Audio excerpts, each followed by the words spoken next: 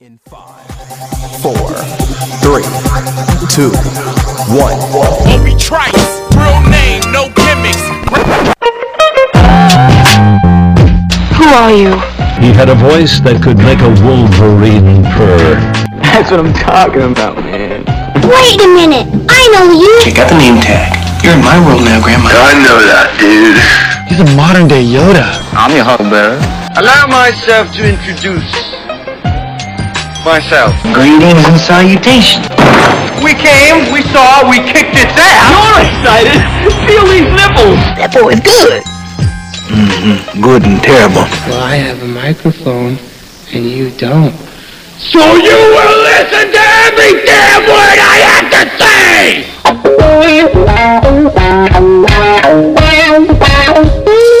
This is the Mike Rutherford Show on the Big X. Sportos, motorheads, geek bloods, wastoids, dweebies, they all adore him. They think he's a righteous dude.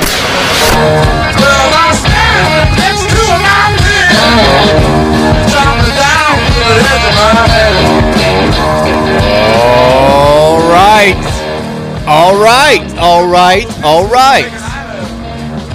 It is Monday. It is April 4th, and we're here on 1450 and 96.1 The Big X. It's the Mike Rutherford Show, rolling from 3 to 6, talking about everything going on in the world of Cardinal athletics and beyond. Mike Rutherford in the pilot seat, Trevor Kelsey behind the glass. If you want to weigh in on today's discussion, if you want to be a part of the show, and that's what we want, we love it. It's your show as well. Text us on the Thornton's text line today, 502-414-1450. We love Thornton's. We love the text line. We love their well-priced gas because you can use the Refreshing Rewards app. It's going to save you money at the pump every time you need to fuel up, and you've never needed to save money at the pump more than you do right now. Before we get into all the madness of the past weekend, all the madness of today, all the madness that's coming tonight, gotta say hello to my guy TK. Trevor Kelsey, how was the weekend, my friend? I talked to you a little bit, but fill me in on the in-between, how things go this weekend. Good weekend. I'm back to about 99% health. I think I have what you had, by the way. Oh, man. I talked to another friend last night. He goes, I said, you're not feeling well. You sound like you're getting a little underway. He goes, no, I think it's just my voice going out. I said, oh, no. That happened to me. That's exactly how it started. I said the same thing last Sunday going into Monday, and then by Monday night, it wasn't my voice. It was, I had a bug, and, I hope I didn't give it to you. It wasn't bad. At least it wasn't coming out of you in different directions type of cold. It was just more, I have zero energy. I just let me sleep.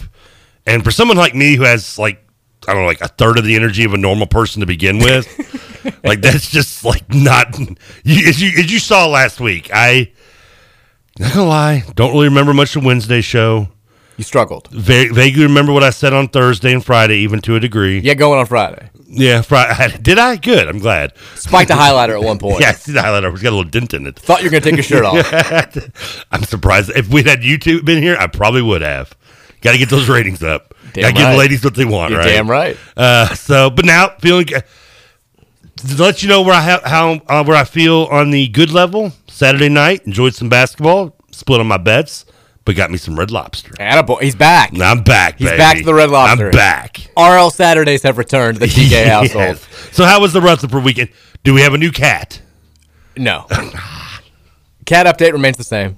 Still with the neighbors? He's killing it at, not the neighbors. Whoa. Our babysitter's daughter has taken him in. Okay. And I thought your babysitter was like young. Well, we have two. Oh, okay. The one who's I guess babysitter's the right word. Angie, she's more of a nanny than she is like a babysitter.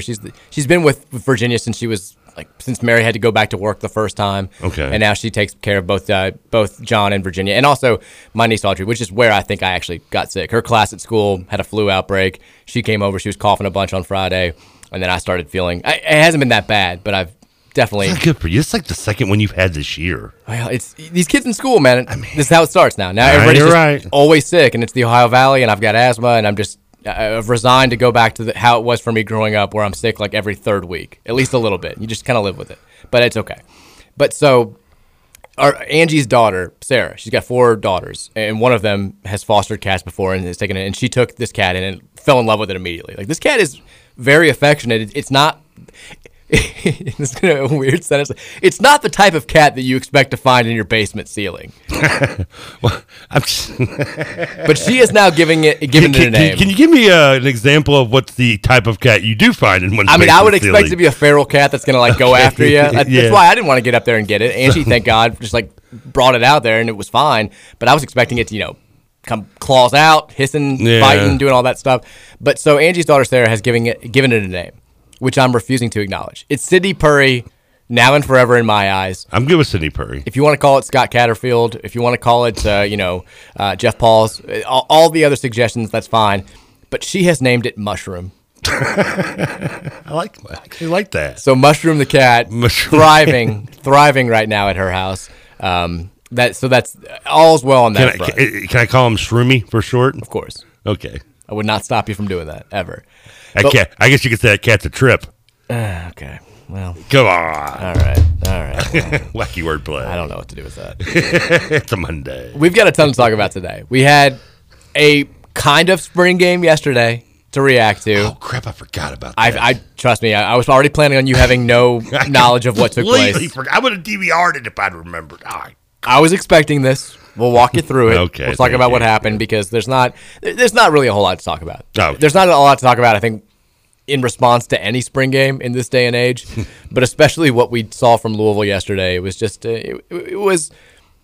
I was going to say it's not what we expected, but we did. Like they told us exactly what was going to go on. This isn't going to be a traditional spring game. It's going to be more like a practice / situational drills type deal, and that's what we saw yesterday. Okay. We also have tons of news on the men's basketball roster front. Also, I believe now unofficially, officially, we have our first coaching staff addition. We'll get to that, but we have to start with what happened on Friday. Oh, do we really? We do. We have to talk about it. Skip right to Saturday because you and I mean, we ended the show, and I said, "Look, national championships, they change programs forever, and when we come in here and do the show on Monday, Louisville women's basketball will have been changed forever."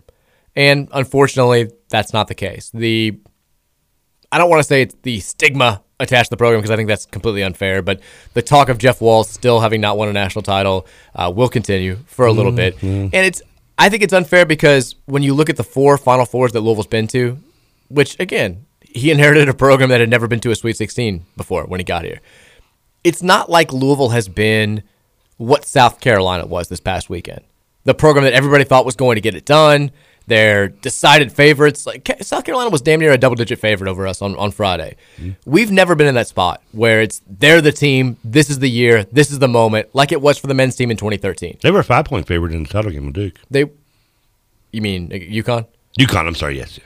So, like this whole notion that, well, he just chokes every year, like we've been the underdog in all these games. Like it's different. Now, the Mississippi State loss is the one that I think is going to stick with everybody, and that's partly because we had that game won. It's also partly because if we had won, we would have played a Notre Dame team that we had already beaten twice and beaten handily the first time in the national title game. That feels like the one that got away. But besides that, we've been decided underdogs in all these games. But Friday night, I want to get your thoughts on this because my guy Sam, a.k.a. Doctor of Dunk on Twitter, made this point. I think it was the perfect comparison.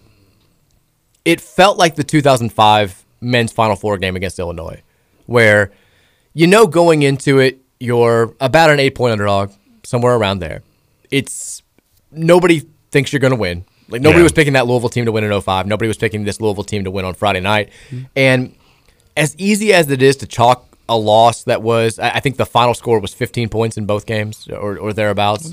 Yeah, somewhere in there. I think it's 13 or something, give or take. The final scores were, whatever they ended up being, were almost identical. It was like 71-59 and then like 72-59 or so 13 or 12, something like that.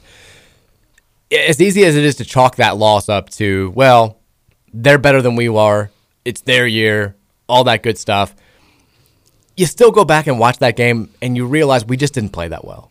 Like, I'm not saying that Louisville wins if it plays its A- game or even its A game against South Carolina because, hey, they showed last night just how good they are and how much better that they were than the rest of the country this season. But they would have had a much better shot. And some of what went wrong for us on Friday, South Carolina had a lot to do with. I think they did a terrific job on Haley Van Lith. Mm-hmm. Some of it was self-inflicted, though. We missed a ton of shots at the rim. We made careless turnovers that we had not been making really at any other point this season. And they had the moment. Against Illinois in 05, it was that Roger Powell missed shot, put back dunk. And against South Carolina on Friday night, it was that we get it down to 6. We feel like we've got the momentum going into the fourth quarter. They miss a free throw. We can't come down with the rebound. And Aaliyah Boston not only comes down with it, she scores and she gets fouled. And from that point forward, it was over. Like we never really made a serious run at them again. But the parallels between those two games felt strong. Just where they were kind of in control the entire time. We made a nice run to keep it close. We actually made a run in both games to even it up. I think we actually took the lead in the second quarter on Friday night. But at the end of the day, 1, they were a better team than we were. 2, we didn't play well enough to be competitive in the fourth quarter and have a shot to win. And that's, I think, where kind of I stand on Friday night's performance. I mean, we didn't play well in the first quarter either, so we kind of, which didn't help. Obviously. We looked a little scared. Yeah, we did come out. We came out intimidated a little bit. Then again, if you watch the game on Sunday night, so did UConn. I mean, we somewhat did better than they did in the start of a game against that South Carolina defense. I think we scored at least more than 8 in the first quarter. For a while, it looked like we weren't, but then we did. Yeah, we came close. I kind of agree. I have trouble. I don't know if I can say it's not like the 05 game because, unfortunately, I don't know if I've told you this before probably, but I forgot that was part of you were lost in the triangle. Yeah, that was also the last night I drank Jaeger, by the way. So that was a rough night and one I've never gone back and rewatched because of the loss. But going into the game, I agree. Yeah, I mean, Louisville, obviously a good team, clearly not one that anyone outside of probably the city limits or fans of Louisville thought really had a chance going against Illinois or against South Carolina. And so it's kind of just, I mean, it's cliche to say, but they were a better team. I thought, they obviously, Van Lith struggled with their size, nothing you haven't heard before on the analysis that isn't 100% true. That 3-point play that also, I want to say, was Emily's 4th foul or right for the half. I think it was. Which, not a good call. But then again, we're not going down the rabbit hole of women's refereeing right now. Hey, it's not great. It's not good. That's the summary. Was not a great call. I mean, was it a bad call? No, but it wasn't a great call. Can I say real quick, like one of my favorite things to do is listen to what I say sometimes? Well, that also sometimes. But watching people who don't typically watch women's college basketball react to the officiating is kind of like watching somebody go to the Kentucky Derby infield for the first time. State Fair, maybe, people watching. You're just waiting to see the reactions because you know it's going to be this mix of shock and horror. And that's what I saw it from several of my friends. Is that what they do on YouTube videos now? Make people people watching shocking events. Yeah, see this for the first time. Yeah. So I've got friends who don't follow the women's college basketball all that closely, and they're texting me like people I haven't heard from in months who are just like, "This is can you believe this whistle?" And I'm like, Absolutely. Yeah. I've watched enough to know this is exactly what you're gonna get. And this isn't even as bad as it gets, folks. What's crazy is sometimes it feels just like officiating women's game, and this is not me. I don't want Kentucky fans that are going, "Oh, he's making excuses because Walls." No, I mean, don't apologize to Kentucky. The Mississippi State game, yes, a couple years ago, yeah, that will be, but not in this case. It feels like women's referees officiating always just tries to overcorrect. There's always way to one end and way to the other. You'll see them let them play. Clearly, it's something physical. They should be calling a foul, and then 2 minutes later or 1 quarter later, which by the way, I don't know if it's because of the way they officiate and let things slide for long gaps or the quarters being split up. Women's game feels like it goes so much faster than men's. It does. It should. The men's game should go to quarters. It's better. You might be getting me leaning on this one a little bit more now. I didn't like it at first. I'm not. I've been anti. I'm still sticking with the traditional, but I'm starting to lean a little more. It just feels like that's what you get, though. You'll see a stretch where they will let just things go amok. There's no consistency. And then 2 minutes later, it's everything's called. Let's catch. And I hate that. That's not how you need to be. If you're going to let them play and be physical, that's fine. I have no problem with it. Obviously, if my favorite team loses or the team I'm rooting for or gambling on loses because of that, I'm gonna bitch a little bit later on. But I'll be okay. That's the one problem I have with women's, and I'm sure you can say that with a lot of officiating at every level, men's, pro, and amateur as well in college. But women's just feels like it's so much more, and I don't want that to take away from the fact that South Carolina was the better team. South Carolina beat Louisville. Officials did not cost Louisville this game. Louisville was basically shut down from pretty much start to finish. They showed effort, got back in it. Glad to see that. You didn't do what you have to do, by the way, before you bring up officiating. And you know this. It's Mike Rutherford Show 101. What's that? A lot of calls bad both ways. Bad both ways. A lot of bad calls both ways. Were the calls bad? No. Were they great? No. I mean, that's the way it is. See, I agree with you on the lack of consistency drives me crazy with women's basketball officiating, and you do see that on the men's game time to time. The thing about the women's game officiating, though, is you have the lack of consistency, and then you also have times where you're like, do these people know the basic rules of basketball? Yep.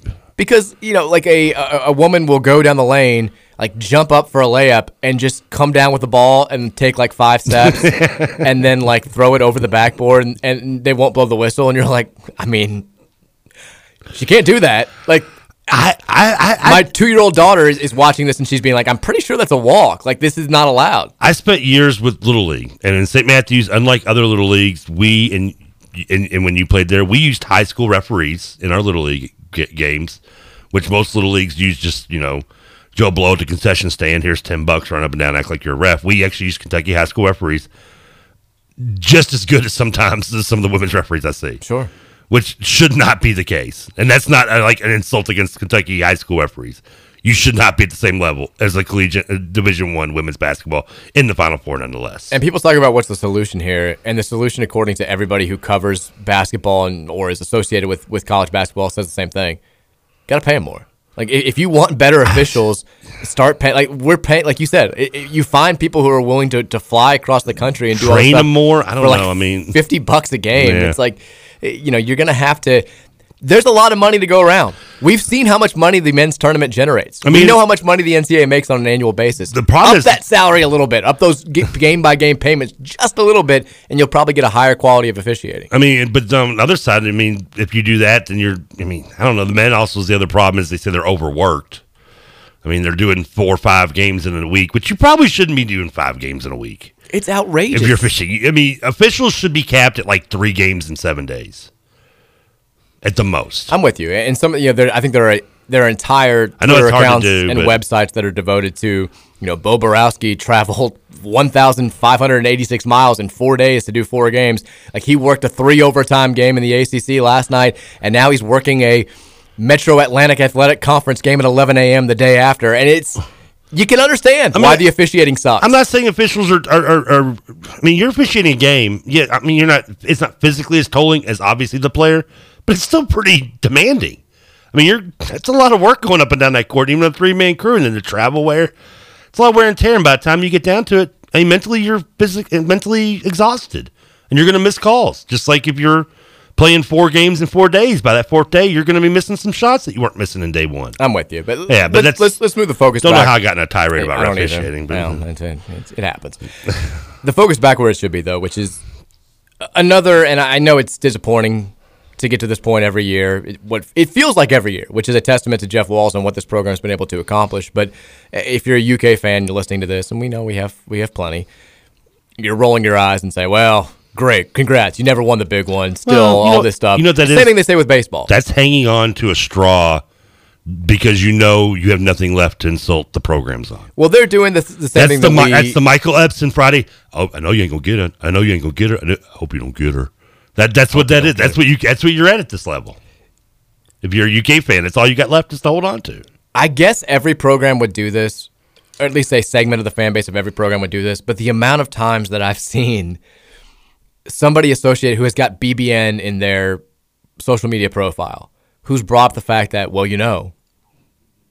we beat the women's national champion and we beat the 2 teams playing for the men's national championship by a combined 7,132 points. I have not seen that yet. Of course, oh my God, it's everywhere. Well, you get more of the Twitter that I don't, which is amazing. Why I'm still as grumpier old man than you are. But what's the response supposed to be to that? Congratulations. It changes nothing. You give them the Barry Horowitz self pat on the back. I understand how frustrating it is as a fan of a program that, I mean, in 2011, when UConn won the national title by beating Kentucky, don't get me wrong, I was very appreciative of what Kevin Ollie did for me individually. But at the same time, it was frustrating to see a team that we had beaten 3 times by a combined, I don't even know, like 78 8 points or something like that. We beat them by 33 in the regular season finale. I know that because UConn became the only champion in the history of men's college basketball to lose a game by 30 points or more and go on to win the national title. And that was frustrating because you look at that team and you say, we were better than they were. We didn't even make it out of the first round.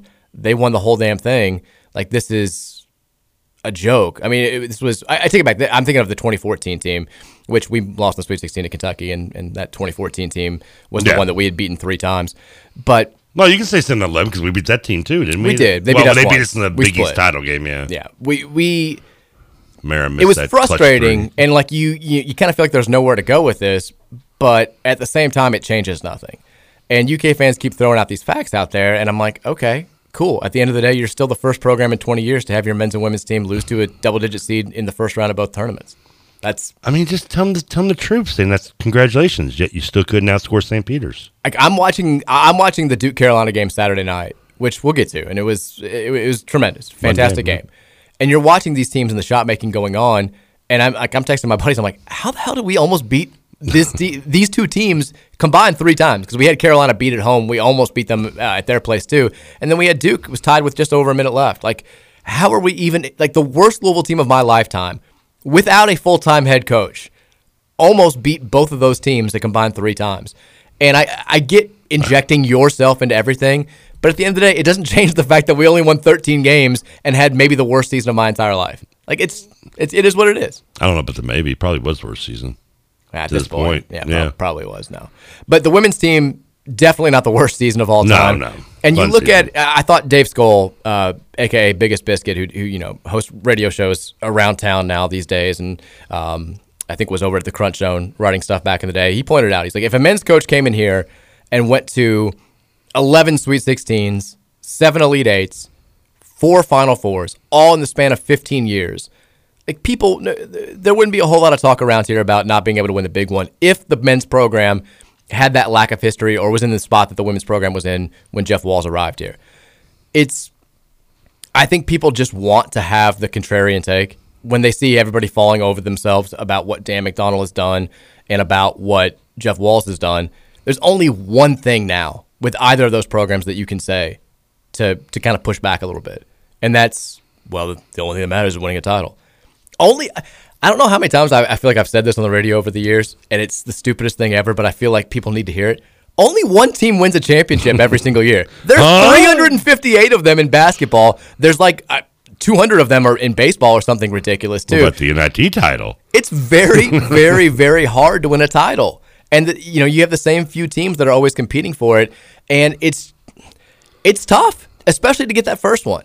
And that seems tougher in the women's sport, too. I mean, especially in the women's sport, where you've got, and the other response that I kept seeing on Friday night was like, we got to get ourselves an Aaliyah Boston. I'm like, pass that information on to Jeff Walz. Like, let him know the next 6'5". That's what we can't needed. miss National Player of the Year needs to come here. And I guess how'd we miss that? I think the take is more rooted in the fact that it seems like, and we talked about this going into the last weekend and this weekend, Walz doesn't typically go after that type of player. Like don't get me wrong, like if an Aaliyah Boston wanted to come to Louisville, I think Jeff Walz would welcome her here with open arms, but he's not getting the 6'5", 6'6" centers that you have to develop into fantastic players over 2, 3, 4 years. He wants more of the, we're going to play small, we're going to play fast. I mean, Olivia Cochran is not small by any stretch. I mean, she's 6'4", she's stacked. She played well against Aaliyah Boston on Friday. She did all that she could. No, Louisville's team has, I think, 2 girls that are like 6'5" each. I mean, so they've got some. They're just not that good. Yeah, they're just like your typical like 7-footer on the men's bench that you just bring in for maybe fouls or something. I mean, it's like when Pitino was here, and again, the irony of all ironies is Louisville fans were. Their only complaint was really that he wasn't recruiting well enough. And there would be all this talk about, well, you've got to go out and get, a Zion-type player, an Anthony Davis-type player. I'm like, well, first of all, not even every class has one of those. And at most, like every single recruiting class has 2 or 3 or 4 of those guys. And if you haven't been swimming in those waters for a long time, it's really hard to get there for the first time, quote-unquote, legally or by the rules. Sometimes those guys are in the 30s and 40s that we don't know they are there yet. Yeah, and the same, like the 6'5", 6'6" future dominant centers in women's college basketball, they're basically going to the same 3 programs. And It's UConn. It's become South Carolina in recent years. It's been Baylor in the past. And it's because those programs play that type of style, and they've been around for a long time. We've been around for a long time now, but we don't play that type of style. And how do you just change what's been working for a long time? Because you look at, we're going to be good for a while. Like, we've got Haley coming back. We've got Olivia Cochran coming back. We basically only lose, we lose Emily Angsler. We lose Mikasa, which sucks defensively. And we're going to lose Chelsea Hall, who was a great transfer as well. But we're bringing back a lot. And we're going to, as we've been doing in recent years, kill her in the transfer portal, bring in an Angsler, bring in a Hall-type player again for next year. Like, this program's not going away. And when you keep chipping away, and when you see the parity in women's college basketball continuing to come closer and closer to this being a quote-unquote level playing field, like, it's going to happen. It's just, you got to keep getting to that point and keep taking those swings. And at some point, the fan base has to realize, like, I know we all want to be celebrating a national title, but it's really hard to do. I do remember kind of saying this on Friday, where I remember the women's game is still kind of like 80s men's, where you still have the low post kind of presence. It's still the more dominant factor in winning a title. You kind of still have to have it, where in the men's game now it's evolved to where, obviously I'm not saying you don't have to have big men. You'll see that, with Baycott and Kansas tonight going against each other, but it's more of a guard game. The men's game, especially in the NBA, which is a whole other world, and it's right. But the men's game has evolved. I feel like Jeff Walz has already kind of jumped forward with the way he's built this, and you mentioned it. And our teams, where you have the size, but it's more guard oriented, fast paced, up tempo. And I don't know if the women's game as a whole has just kind of caught up to where Jeff Walz already is ahead of the curve. And eventually, I think it will. And you've seen it obviously work with Louisville over the years. I guess the closest thing to a center, since I can't say a big guy, big girl for the center position for this sport, is, and you debated whether she was a center or not, and I agree she wasn't, but still was on the taller side, was Angel McCautry, and that's, been 17 years ago almost now, 10 years ago, 13 years ago, whatever. And yeah, I think, you know what, in honor of, to segue maybe into talking about Coach K and Duke, people said the same thing about Coach K. Can't win the big one. Went to how many Final Fours before he finally got that big one? It'll come. Don't worry. Jeff Walz just on a path to a Coach K-like career. Well, we've talked about this. I've written this same story, I feel like, every other year. But we talked about it when it came to Gonzaga, about how we love narratives in college basketball. Yeah. And college basketball as a sport is so, on both the men's and the women's side, is so heavily tied to what happens in the NCAA tournament that we create these razor-thin narratives that we act like our end-all be-alls. If you've never won, like Gonzaga's never won the national championship before, it means they're never going to win the national championship before. Can't win it. That pack line defense that Tony Bennett plays, great for ACC regular season titles, can't win in March with it. Never going to happen. Jay Wright, great at winning the Big East, but that conference just doesn't get him ready enough for the NCAA tournament. He runs into a team with more athleticism in the second round. They're never going to have success in March. Coach K, never going to win the big. There was a time where Rick Pitino could never win the big one. Oh, Jim Calhoun can't get past the Elite Eight. And granted, he lost to Duke, I think, in 4 straight of them, but nonetheless, he can't get past the Big Eight. And we Elite speak Eight. in these absolutes until they finally happen, and then the moment they happen, it doesn't just change a little bit. It's a full 180. It's the exact opposite. Right now, with Coach K leaving, I don't know if you heard about this. Saturday was his last game. No, really? Jay Wright's the god of college basketball. Like, people, Jay Wright can do no wrong. He is the guy that you would point to as if you could get him, you'd want to go get him. Like, Kentucky wants Jay Wright when Calipari hangs it up. We talked about Jay Wright when the vacancy opened up. He is and 5 years ago, he was a dude who couldn't win in the tournament. It changes so completely. That's that second round loss, yeah. It changes so entirely, and that's, I think, if you're a Louisville women's basketball diehard, that's what you have to hope. You have to hope that whenever that first title comes, the narrative just gets flipped on its head. Jeff Walz finally starts getting the national respect that Gino's been getting for a long time, and obviously, don't get me wrong, people aren't going to start comparing Jeff to Gino in that career accomplishment regard. I wanted to give him that first title loss too on top I of did it. Too. But they could start talking about Jeff in the same way that they talk about Dawn Staley right now, as far as the new gigantic kid on the block, the face of college basketball post Gino and all that stuff. But it's got to happen first. You got to get that first one for that narrative to flip and for things to start to really change from a perspective standpoint. Look, 2 examples, kind of the reverse of way it is done is look at Tubby winning the title, and then I mean, no one ever kind of really said, we can't win the big one. After that, he had the title. I mean, did he win a big one after that? I thought he had some really. There was an Athletic story today about, and another one is Tom Izzo. Yeah, I mean, there was a story in the Athletic today about Tubby because they asked him, the parallels between himself and Hubert Davis, and the good and the bad. And Tubby said, in no uncertain terms, like, don't get me wrong, it was great to get like that out of the way right off the bat, but I felt like it also set an unfair precedent for the rest of my career. And also, you have the people who are stepping up and saying, that's Patino's championship. Those are his players. Yeah. He laid the foundation. All you have to do is really be there. Still say it to troll UK fans. Yeah, and it's a little bit different, I think, with Hubert Davis because Carolina wasn't great last year and had not really been. I know they've played in 3 of the last 6 national title games, which seems absurd. Yeah, they suck. But I mean, they had the worst season in program history. In the COVID year that got canceled, they were terrible. And then last year, they were an 8 seed that got lost in the first round for the first time ever in Roy Williams' coaching career. He never lost a first round game before that. And so it's not exactly like Kentucky playing in back-to-back national title games before Tubby leads them to the title in '98. But you see the parallels. Yeah. They're there. And Tubby said it was, in one way, it was the best thing in the world for me. In the other, it was the worst because then you get to a certain, you get 5 years down the line and the notion that it was all about my predecessor becomes even more talked about.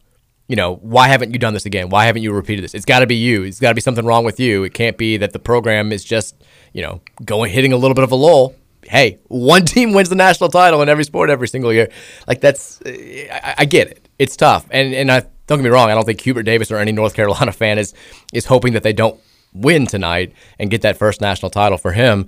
But it certainly creates some unwanted narratives moving forward if you don't maintain that success. Year after Tubby's was Jim Calhoun's first one, wasn't it? 99. 99. B2. Yeah. Fantastic game. Yeah. Beat Ohio State in the Elite Eight. Wouldn't have done it if Skinny Pinhead hadn't broke his wrist. I looked this up. I'll throw this fact out there because you mentioned the game kind of changing. I think it's a good point on the women's side. Between 2007 and 2016, every single women's college basketball national player of the year was a forward or a center. Yeah, it's they've got the last 4 years, the women's national player has been a guard. The one exception currently, Aaliyah Boston for South Carolina. Yeah. It's changing a little bit. It's evolving slightly. But you're still seeing the dominance of a player like an Aaliyah Boston at this level. I mean, it's not going to happen overnight. I mean, come on. I don't know how much they brought it up, but UConn hasn't won a title since they had who? Bria Stewart, the last probably dominant center they had. Fair point. I mean, it's 3-time player of the year. Yeah, they came into their own with Rebecca Lobo, one of the more famous centers in women's history. I mean, it's like I said, it's got kind of that 80s feel to the men's game, except with the 3-point line, I guess. But I think you will see it evolve as it goes along, but it's slowly but surely. And Walls is ahead of the curve, baby. Ahead of the curve. We got to take a break here when we come back. Some notes on the men's basketball side for the Louisville team. We have reports, at least, that the first full-time assistant head coach has been hired by Kenny Payne. We'll talk about that. And also a couple of pieces of roster news that we'll get to that broke earlier today. All that coming up next here on the Mike Rutherford Show. Monday edition on 1450 and 96.1 The Big X. I don't like Mondays. Tell me why I don't like Mondays. Tell me why I don't like Mondays. I want to shoot. The whole day down.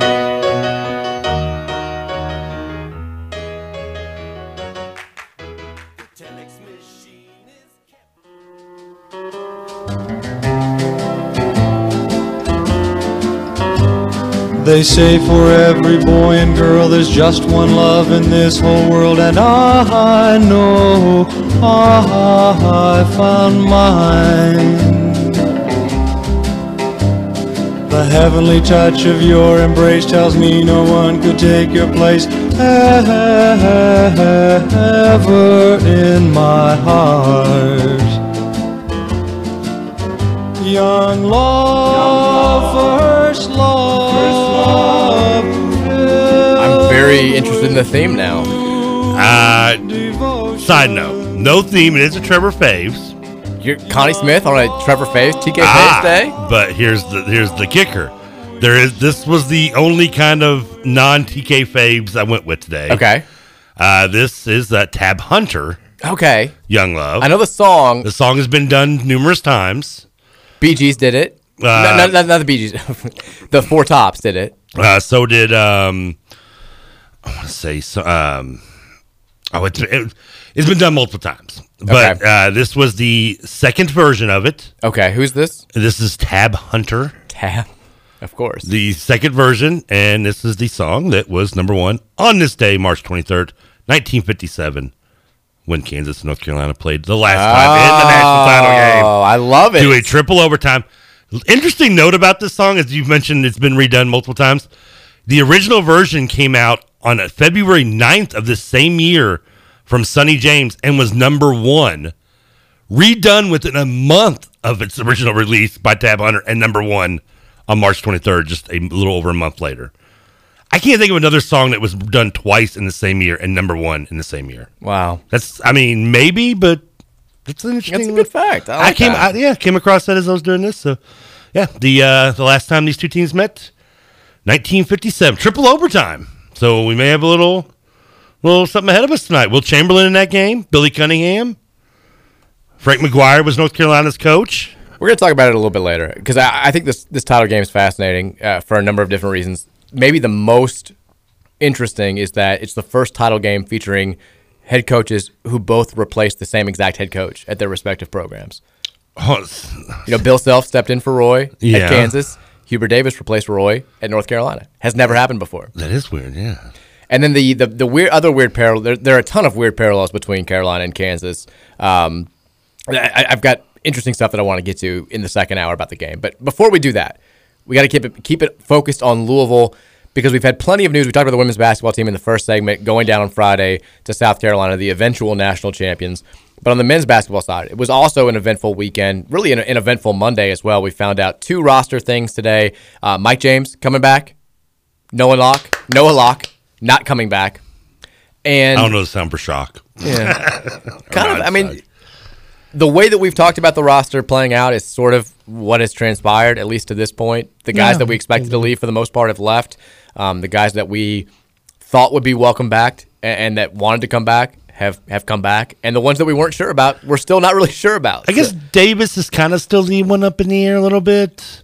I feel like you have to say that he's leaning towards leaving just based off his brother's decommitment. But it was a lean towards, I think, come back until the brother decommit. Yeah, I never had a good read on him. Yeah, that's true. But I think we both thought he was more likely to come back. Thinking I think neither of us expected the brother to decommit either. So. No, and you had Mike James saying after the season that he was hoping he'd come back, which kind of you could read the tea leaves there. And Sidney Curry's been very vocal about his support of Louisville. Signed that Jeep Cross deal, by the way. Rocking that Jeep deal. Oh, got the Jeep bag. Loving it. Oh, yeah. But the bigger piece of news, maybe the biggest piece of news that we're going to hear for a little bit of time. And once again, not a shock. Been saying it on the show for several weeks now, since I think before Kenny Payne was even officially hired, that if Kenny Payne was hired, he was going to bring in Nolan Smith as one of his assistant coaches. And now we have the official word from a number of national writers saying Nolan Smith taking the associate head coaching job at Louisville and has informed Duke today that he plans on leaving. So not a surprise here. Maybe the only thing surprising is that he has been named the associate head coach. Probably had to give him that tag to make him do the parallel move from Duke to Louisville. It also sounds like we paid a fairly large sum of money to get him here. No specifics have been announced, but Jeff Goodman said, Louisville kind of broke the bank to make this happen, which... I thought Louisville had no money, right? Well, what happened to that? Hey, well, we saved some money on Kenny Payne. Barely so. Paid him... 3.25 is less than we're going to have to pay any other head coach. Told you people there was always money in the banana stand. Always money in the banana stand. No one was listening to us. And now we've got Nolan Smith here. And I'm excited about it. He's obviously a direct tie to U of L. His father starring here from 1978 to 1982, helping the 80 team win the national title. His dad and Penny playing together in Philadelphia. Yeah, his dad also, I hadn't ever heard this anecdote before this week. I saw it getting tossed around. His dad, was I think had coached 2 seasons with the Washington Bullets as an assistant coach before his untimely passing in 1996. But he had apparently told people that his ultimate goal was to come back and be a coach at Louisville. I didn't know that. And so to see Derek be able to, Derek who's been, was so young when his father passed, unfortunately, and has been, he looks just like his dad. I remember my dad saying that when he saw Nolan for the first time, and everybody. I mean, you can see pictures like they're identical. Also looks a lot like Chris Redd from Saturday Night Live. They look a lot alike. But he's talked about when he committed to Duke. Dude's funny. Over Louisville, he wanted to carve his own path. Didn't want to be reminded of his father every time he took a step at Louisville. But I think when you get older, and now he's sort of getting closer and closer to that age that his father was when he started a family, and then when he eventually passed, I think you start kind of wanting to live out some of the dreams of your dad, especially when he didn't have an opportunity to see them through. So to be able to bring Nolan here and to make good on something that his dad wanted to happen when his playing days were over, I think is a really special thing. It also helps that he's widely regarded to be one of the rising stars in college basketball coaching. He's in on some of the top recruits in the country. The kid whose name I can't pronounce, who's the number 3 player in the 2023 class, Smith has been his number 1 recruiter at Duke. Welcome to my world. Yeah, I assume that we're probably going to be a major player for that kid now, and for other kids in the 2022 and 2023 classes that he's helped lock up for Duke over the last couple of years. So I'm excited about this. I'm glad we've got him on board. I think the good vibes are continuing. All good. Yeah, I mean, it's not like it was a surprise. It was what was expected, but you know what? That doesn't mean it's a bad thing, and I'm excited for it. And I'm not surprised we had to pay a little extra, even give him a little, a little bonus on the title there as well to move him from one to the other. And I think it hopefully will be all worth it in the end. And you can't argue that he hasn't carved his own path. I mean, Roy Williams can say the same thing. He did his. He went to Kansas, did his thing before coming back to his alma mater, North Carolina, and doing his thing. Hubert Davis, went around and did TV and came back as assistant. I mean, it's no problem with that. I'm glad to have him back. You know what it is, Trevor? I think I told you a story. You know what it is? What? Louisville's first win over John Shire. We owned Coach K. Yeah. We owned Coach K. Don't only programmed to face Coach K at least 10 times and have a winning record against him. Fact. Don't worry that we were only one game over 500. That's owning. Fact. Owned him.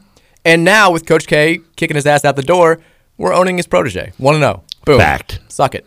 I actually met his father like 2 weeks before he passed. Coach K's? No, Derek Smith. How old are you? Sometimes I forget. He was, I don't know why, he was coaching my cousin's soccer team. Okay. And locally, and my uncle was like, who's Olivia's soccer coach? And I was like Derek Smith. I'm like, really? Like, so I went, here comes the good cousins, 15, I think I was going on maybe halfway between 15 and 16-year-olds, showing up to my little cousin's soccer game, because I'm just a good family member, but I just really wanted to meet Derek Smith. And I asked him for an autograph, and he goes, yeah, hold on. And we walked his car, opens his trunk, and he's got all these 8x10s of him with when he's with the Kings. And it just cracked me up.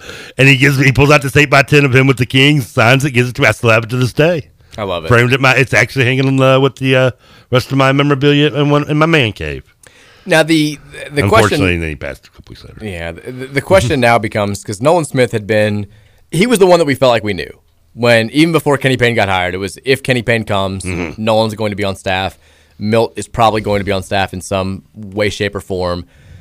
And then who else is it going to be? Well, now that's where the fun begins. So Milt, the Milt Wagner rumor has been out there for 4 or 5 days now. There's nothing official on U of L's end. There's also no national reporter coming out and saying that this has happened. But there are people who are saying Milt Wagner has, whether it's a signed deal or a just unspoken agreement, is going to come on and be an assistant coach.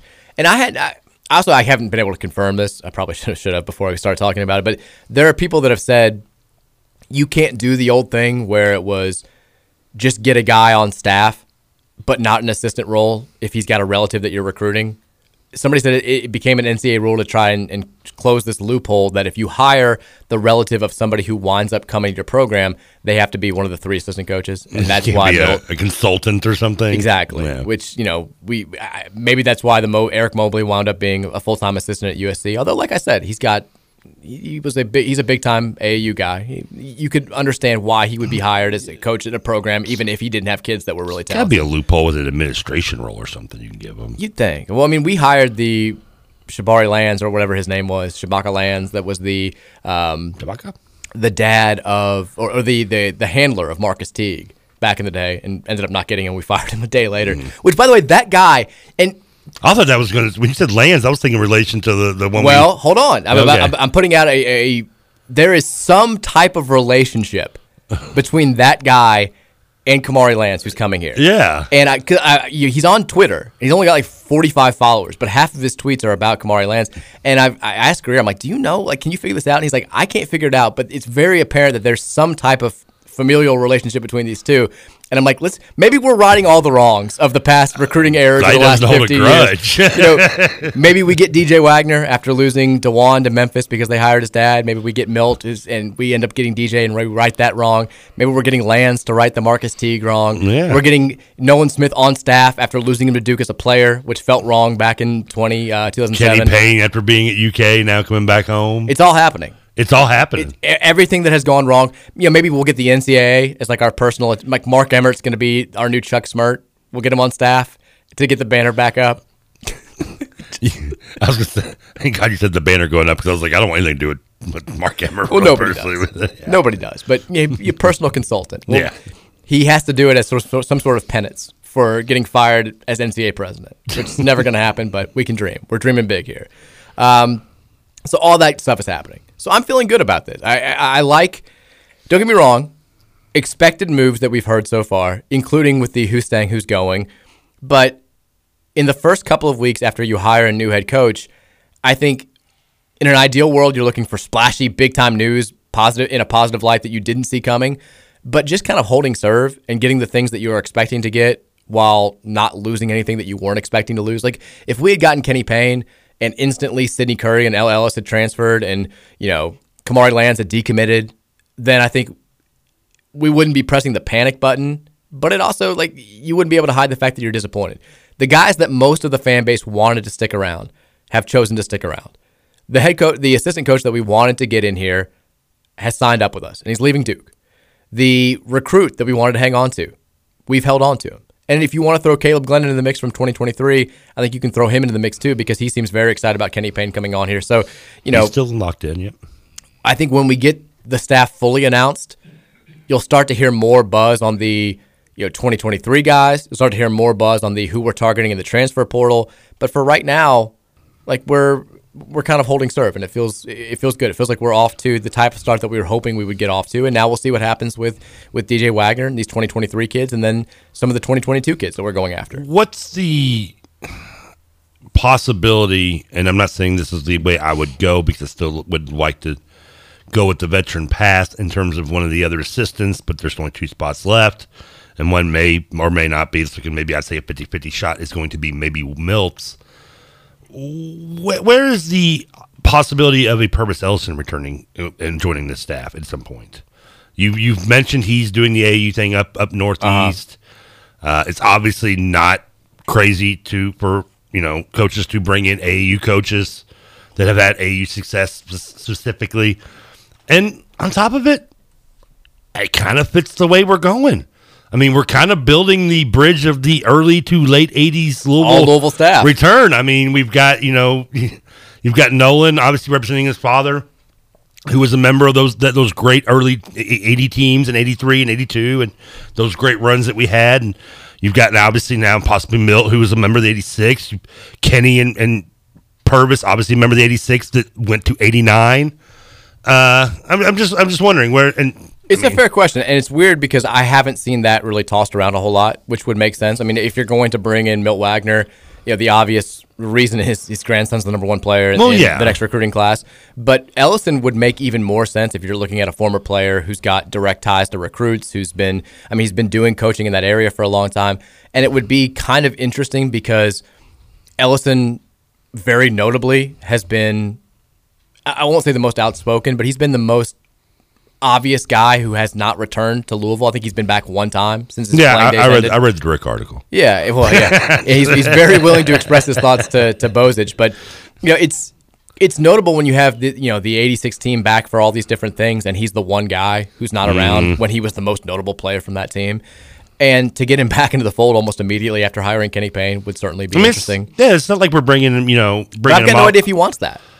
That's what's curious. I'm amazed his name hasn't floated around more, and it just. I'm too. Now that you say that, it would make sense that he's out there. But I've got no. I would be okay with him being the second guy, and then you bring in the veteran. I mean, if what you've told me is true, and I have no reason not to believe you, is that he's been doing what he's been doing up there, and it just kind of makes sense. I think he's coaching one of his kids up there. Maybe he just wants to see that thing through. It's understandable. I've got no insight there, but it is interesting that I have not seen that bandied about. The one other assistant coaching thing that I can tell you, and this is not me breaking news, this broke last night, because one of the names that had been talked about as that potential third assistant for Louisville had been KT Turner from Oklahoma, who's coaching under Porter Moser, and last night, one of their, I think Bob, I can't pronounce his last name, who's a staff writer at Schooner Scoop, they announced that one of their head coaches or assistant coaches was going to take the head coaching job at Sac State. # Stingers up. Go Stingers. But KT Turner, they announced, will not be going to Louisville, and the plan was for him to return for a second season under Porter Moser. So he's a guy that I think we had reached out to. There have been multiple reports from both the Louisville side and the Oklahoma side down there that there have been contact, but he's not leaving. Yasir Roseman, we mentioned at Indiana, had recently gotten promoted to associate head coach and had gotten a pay raise. I'm not sure if that completely takes him out of the sweepstakes, but kind of assume that it would. Indiana's losing all their head coaches up there, except for the one that probably need to lose. They want to. I think Ashley Howard is a name that I threw out there last week. There's some buzz there. I don't know how serious it is. Jarrence Howard is another name that has been talked about. So we'll see. I think that there's still probably some. There was a sense among some U of L people that the staff was entirely completed before we even started making these announcements. If that's true, I'm very curious to hear who number 3 is, because I don't know. I mean, if they have announced and it's somebody else. I mean, the only other 2 teams that they can announce are North Carolina and Kansas staff. Are we getting Bill Self? Are we? Who's suck at NCAA? I don't even know who the assistants are on either of those staffs. To be honest. Self knows he's getting a 2-year show call, so he's going to come here and help jumpstart our program. He's like, it's just as a head coach, I can be an assistant somewhere. A consultant, yeah. Let's get it going. I'm keeping my red and blue stuff. Let's get this going. He's going to be the special assistant to Kenny Klein. He's sitting behind Nolan Smith on the bench. Like, yeah, you're number 2. This is going to be just like when Andre McGee was part of the staff, but he'd sit behind the backboard. When they'd call timeouts, he'd have to come running around to the side. Well, he wasn't an assistant. He was Dobo. Was that what it was, Dobo? Okay. Let's make it very clear. Andre McGee cracked me up, and I'd watch him have was to come not running. An assistant coach. You can say he was a staff member. He was not an assistant coach. This dude had to sit behind the backboard with the cheerleaders. Well, should have made his ass sit in the very top row. That's in hindsight, we would have made him sit somewhere else. At first, I felt bad for him. And in hindsight, no longer. There's no part of me that's felt bad for him. No. At first, I did. I was like, that poor guy's got to run all the way around to the side to get them. But, I meant when he got in trouble. No. Now I know, yeah. All right, let's take a break. We talked over the top of the hour. When we come back, we'll get to the text line, 502-414-1450. We'll also talk about what happened in the men's Final Four games over the weekend and what may happen tonight in New Orleans. It's the Mike Rutherford Show, rolling on here on a Monday on 1450 and 96.1 The Big X. Young love, first love, filled with true devotion.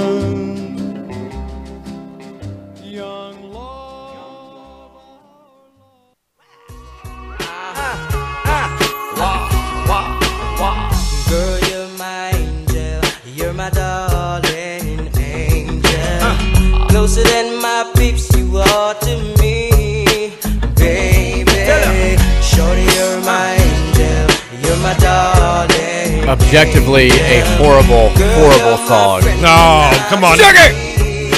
How do you hate Shaggy?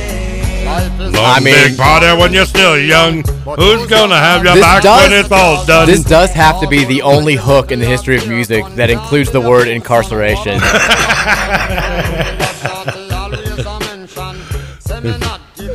Watch your pension. She was there through my incarceration. I wanna show the nation my appreciation. Oh, come on! You didn't jam. When did this song come out? I did not like this one. I'm not gonna act like I didn't like all Shaggy. This was not. There's my jam. There's only 2 Shaggies, right? It wasn't me. Well, there's 3 if you count Scooby-Doo, but the artist. Come on. There was another one. Shaggy had some stuff going. Shaggy. No, the only 2 I know was Angel, this one, and It Wasn't Me. Well, the very first one was the best one. Boombastic. You know, Mr. Boombastic, very fantastic. Yes. He had some other one, but like if he didn't have that voice, he'd be nothing. Objectively, the flow and the lyrics they sucked. It's not good music. It's just it's not. I always liked it. This song was always catchy to me. I could jam to this. Shaggy. When did this come out? This was probably in your early 2000s. Yeah, I want to say like right around 2000. Let's look it up. Because it would be more your youth wheelhouse. It was like early in my high school. 2000. There you go. 2000. Okay. Yeah. But Mr. So Bombastic, I was like 5th, 6th grade. Like that was a few years earlier. Yeah, I remember that one.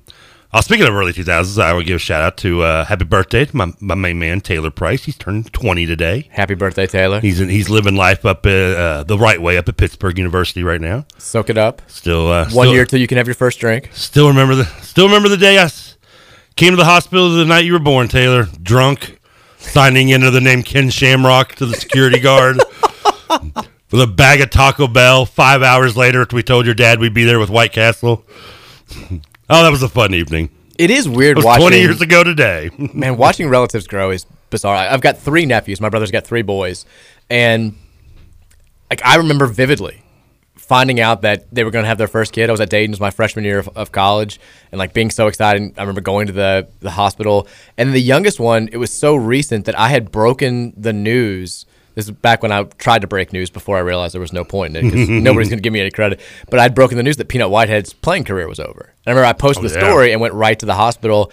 And then now, like this weekend, my brother, like my youngest nephew is this badass hockey player. Like he's playing in all these all-star regional teams.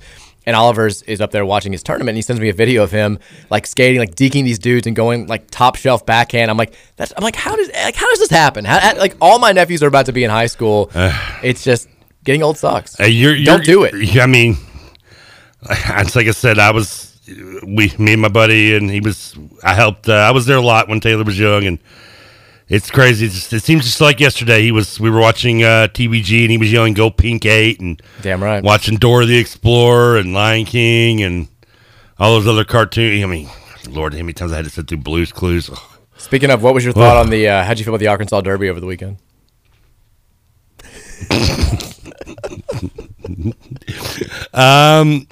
2 big prep races, Trevor. For what it's worth, which isn't a lot, I do know what the Arkansas Derby is. Okay. Good.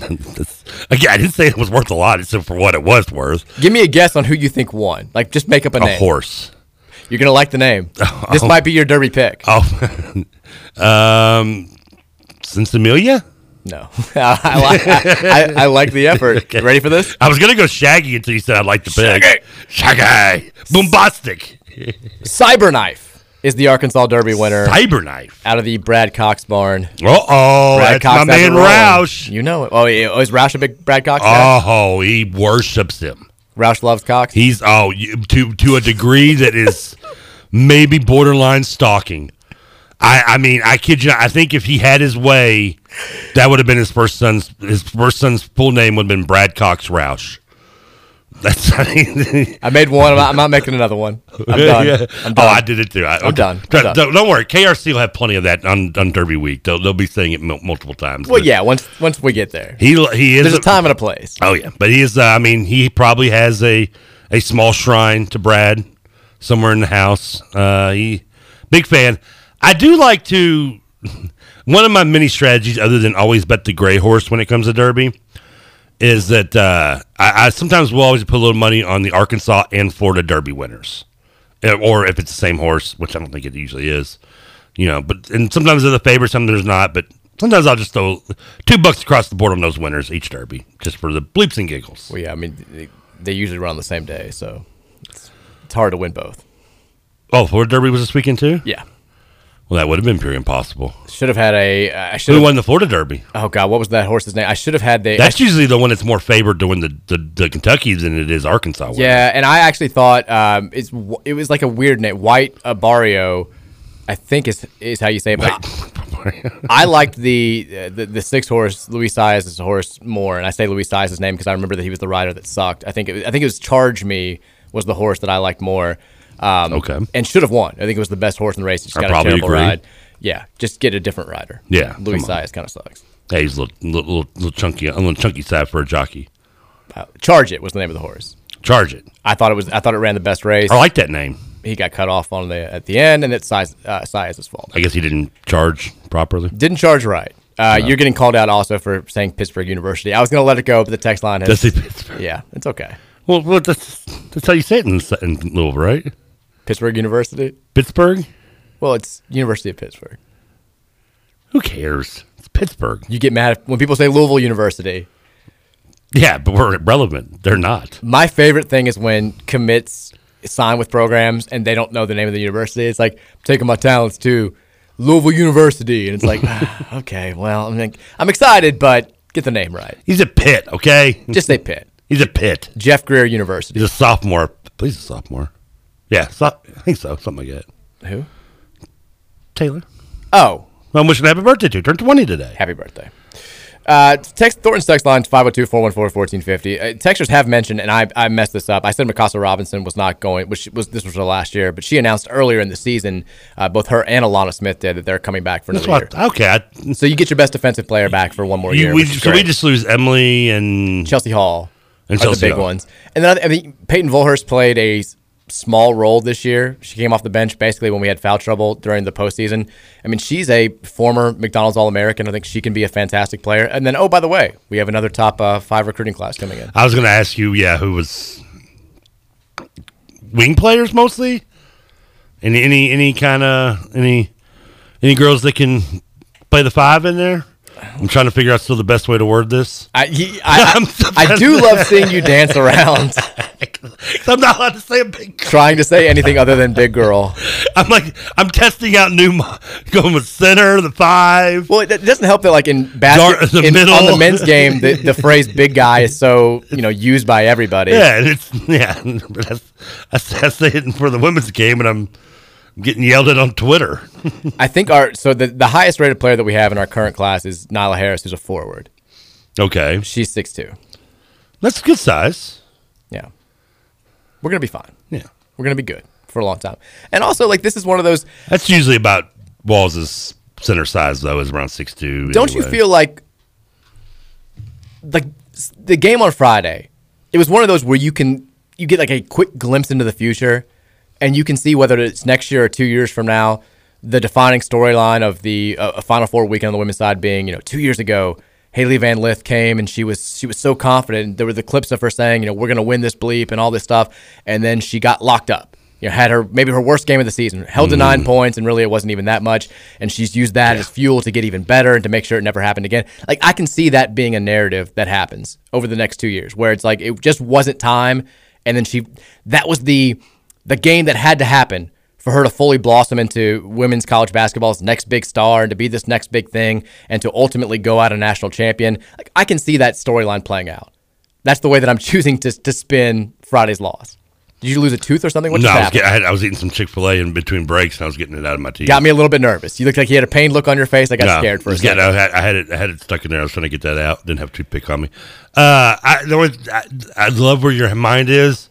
I just can't help but wonder. UConn probably saying the same thing about Paige on for Sunday night. They are. I know. I mean, they have to. But I mean, did she play well? Honestly, I turned the game on at the beginning. I had the whole game on. I had it on in the background. I didn't watch much of it. I had it on. I was watching it, but I wasn't. It was on for I think most of the game. I was actually just watching reruns. I've been rewatching Rescue Me on Hulu. Great show, by the way. The things that you choose to rewatch. I just don't. I watched it when it was first out, and I enjoyed it, and I was like, I'm going to rewatch it. To answer your question, it's a great show. I'd recommend it to anybody. She was the only UConn player who kind of did anything last night. She wasn't great, but she scored 14. She's the only UConn player scoring double figures. Can you tell me why Don Staley was wearing a Letterman's jacket, by the way? No, and I don't want to know. I noticed it, and I never really turned the volume up long enough to notice why, or even it just now clicked in my head, even looking up on Twitter why. Yeah, let's see. I'm just curious why she was like, did Pete give it to her? Because that's what makes dreams worth living. My dad always said, dreams are what makes life tolerable. That's what I picture when I see her in a Letterman jacket. I think you were born to wear that jacket. You're born to wear that jacket, Dawn. She's wearing her high school varsity jacket. Why? I don't I mean, is there a purpose? Get Dawn Staley on the show. I mean, do your job. Be a producer. Get her on the show right now. I mean, get out there. We'll ask her.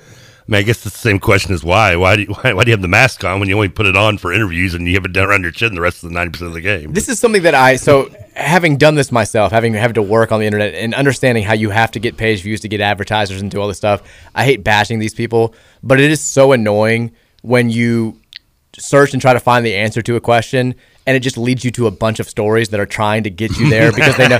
So like everything that you search about this is Dawn Staley's jacket had everyone talking. And then it's like, find out why by clicking below. And then you're like, oh my God. It's like how Which is going to give you 15 ads of. And everyone has to write the same thing that like on Super Bowl Sunday, like you have to get your post up that's like, what time does the Super Bowl start to get that SEO attention? It's just so obnoxious. But hey, when the world is run by who gets the most page views and the most clicks and the most engagement, like you're going to keep getting this stuff. But I can't. I'm not clicking on these links. I'm not giving these people the satisfaction. I would push you to it, but I really don't care enough to worry about it. Exactly. So thank you for bringing it up and wasting 2 minutes of the show. You're welcome. Scooter Dingus texted in. What up, Scoots? He's quoting you and then making fun of you. Wait a minute. Quote from TK. Can I call him Shroomy for short? And then Justin says, mushroom and shroomy are the exact same amount of syllables. So calling him Shroomy. Is it really? Like, mushroom? Mushroom. Okay. So calling him Shroomy does not shorten that name at all. But it's less letters. Isn't a shorter version contributed to the amount of letters in the words opposed to the syllables? I'm not getting into this argument. No, we're not doing this. Not happening. I mean, just my foot is on the ground. I'm done. This conversation is over. We are moving on from Scooter Dingus' text. H-R-O-O-M. So there's what is it? Stop. There's 9 letters in mushroom? Stop. Texter says Nolan Smith won those games. Nice. Let's bring that up. Ooh, that'd be fun to Duke. Forget John Shire. All of Coach K's success, at least the last 8 years, is based on Nolan Smith. Now we just need to hire like UCLA's assistant and be like, he won those games too. Damn right. Texture says, so what you're saying is 8 years from now, U of L women will win it all since the men won it 8 years after that game in 2005. Yeah. Yeah. That Illinois game that I was comparing to. By the way, the score from that Illinois game. Yeah, I hope it doesn't. Hopefully it's a little bit sooner. Yeah, well, I was going to say I hope the women's team doesn't hit the same path the men's team did. Yeah, it was just one bad. It's going to be awkward having the Chippendale dancers and scandal in there. Well, that was after the championship. I did see that ESPN, their first women's basketball rankings for next year came out and we're 14th. Come on. Do we get the same when are you guys gonna icky response if we use Chippendale dancers to recruit in women's sports? I don't think the dancing was the problem. The money exchanged and the sexual favors was probably the bigger issue. What happens in the champagne room that's not here nor there. By the way, the score from that Illinois game, 72-57, the men's team in 05 Final Four. Friday was 72-59. Okay, so it was 13. The big difference, I guess the only difference is Illinois lost the national title game to Carolina, and then the South Carolina team dominated. It did kind of feel like... They did. It's one of those few title games I never watched because I didn't really... Oh, it was a great game. 05? Never seen it still to this day. Does it make you feel better when that happens? Like South Carolina dominates UConn yesterday. It made me feel a little bit better. I thought about that too, yeah. I mean, I hate that Kentucky beat them in the SEC tournament. Well, every crappy joke you can make was out there. I was like, ah. There is the narrative that, if you're going to lose, you lose to the team that wins the national championship. I mean, I thought about it a little bit as I was watching. And they dominated UConn. That makes it a little bit better. Though, of course, the devil's advocate to that, shout out to Mr. Coffee, is that you could say, well, that mean if we could have got past South Carolina, we would have dominated UConn maybe. Yeah. And we'd already beaten them earlier this year, I know. With or without Page is irrelevant, but... I think that would have hurt more if the game had been closer. If it had been like the Mississippi State game a few years back where you're like, man, we should have won that one. I'm glad I couldn't find the women's basketball on the DraftKings site the other day because I was going to bet UConn too. Man. What about after the UConn Final Four win when they beat Stanford? Like I think it was Paige Beckers who the lead into SportsCenter was her being like, nobody said we could do it. So we just love proving people wrong. And they toss it back to the ESPN women's college basketball crew, and they're like, literally every single one of us picked UConn to win this game. I mean, I guess it's like everybody is going to use that now. Like we did the bad news cards thing. We were a 1 seed that beat a 16 and a 9. I mean, whatever you got to do. We were an 8-point underdog as a 1 seed. Going into the Final Four, I think you could play it up a little bit. But before then, it felt a little bit like. I mean, playing it against Michigan, was being a little over the top, and then UConn. I mean, you're UConn, for God's sake. I mean, at least you were a favorite in Vegas. Not only was everybody picking you to win this game, you were quite literally favored to win this game. I mean, at least with Tennessee in the Sweet 16, we were the higher seed, we were favored, but you can always still say it's Tennessee, even if they aren't the Tennessee of 5-10 years ago. I mean, or maybe 15 now. Texas, I hate to do it, but I'm going to do it. Does Nolan Smith coming here have any direct impact on Sky Clark? I don't think so. I don't know what Sky Clark's relationship with Nolan was before this. I don't know how heavily he was recruited by Duke. I think the bigger deal is that kid. I'm going to have to look up his name now. So, somebody tell me how to pronounce his name. Because I can't. You want me to try? Well, no. I asked you on Friday. But you spelled it for me. That didn't help me any. Exactly. What class is he in? It's the Mackenzie Mbako, Mgbako. He's the number 3 player overall in the class of 2023. And my understanding has been that Nolan Smith's been his primary recruiter. And now you toss in the fact that he's, playing for Purvis. He's up there in New Jersey. He's got this relationship with Kenny Payne. He's got this direct relationship with Nolan Smith. I think we should feel pretty good about this kid he's 6'8" forward, number 3 overall player in the class, number 1 forward in the class. Somehow the number 2 player in the state because he plays in the same state as DJ Wagner. Like, he had been previously a 100% crystal ball commitment to Duke, according to the 24/7 people. We at least have a shot now. We should have a shot. I don't know why we wouldn't. That's the one that I would circle and say he helps us out there. The Sky Clark stuff, I don't think, unless something's changed, and I haven't heard anything new from Friday, I can't tell you anything different, which is the notion that he's a Illinois lean is what I've heard too. I think if you get him, the longer this goes, the better you feel. Because if you can get him on campus, get that visit, you hope that Kenny Payne and Nolan Smith and this whole staff are convincing enough to make him flip. The other thing that's interesting, because somebody asked me today from Chicago, who is out of Chicago, it says, would Louisville be interested in Andre Curbelo, whose, I think, announcement that he's decommitting or that he's leaving Illinois, he's transferring, is why most people think Sky Clark is going to go play for Illinois. And my answer is, I hope not.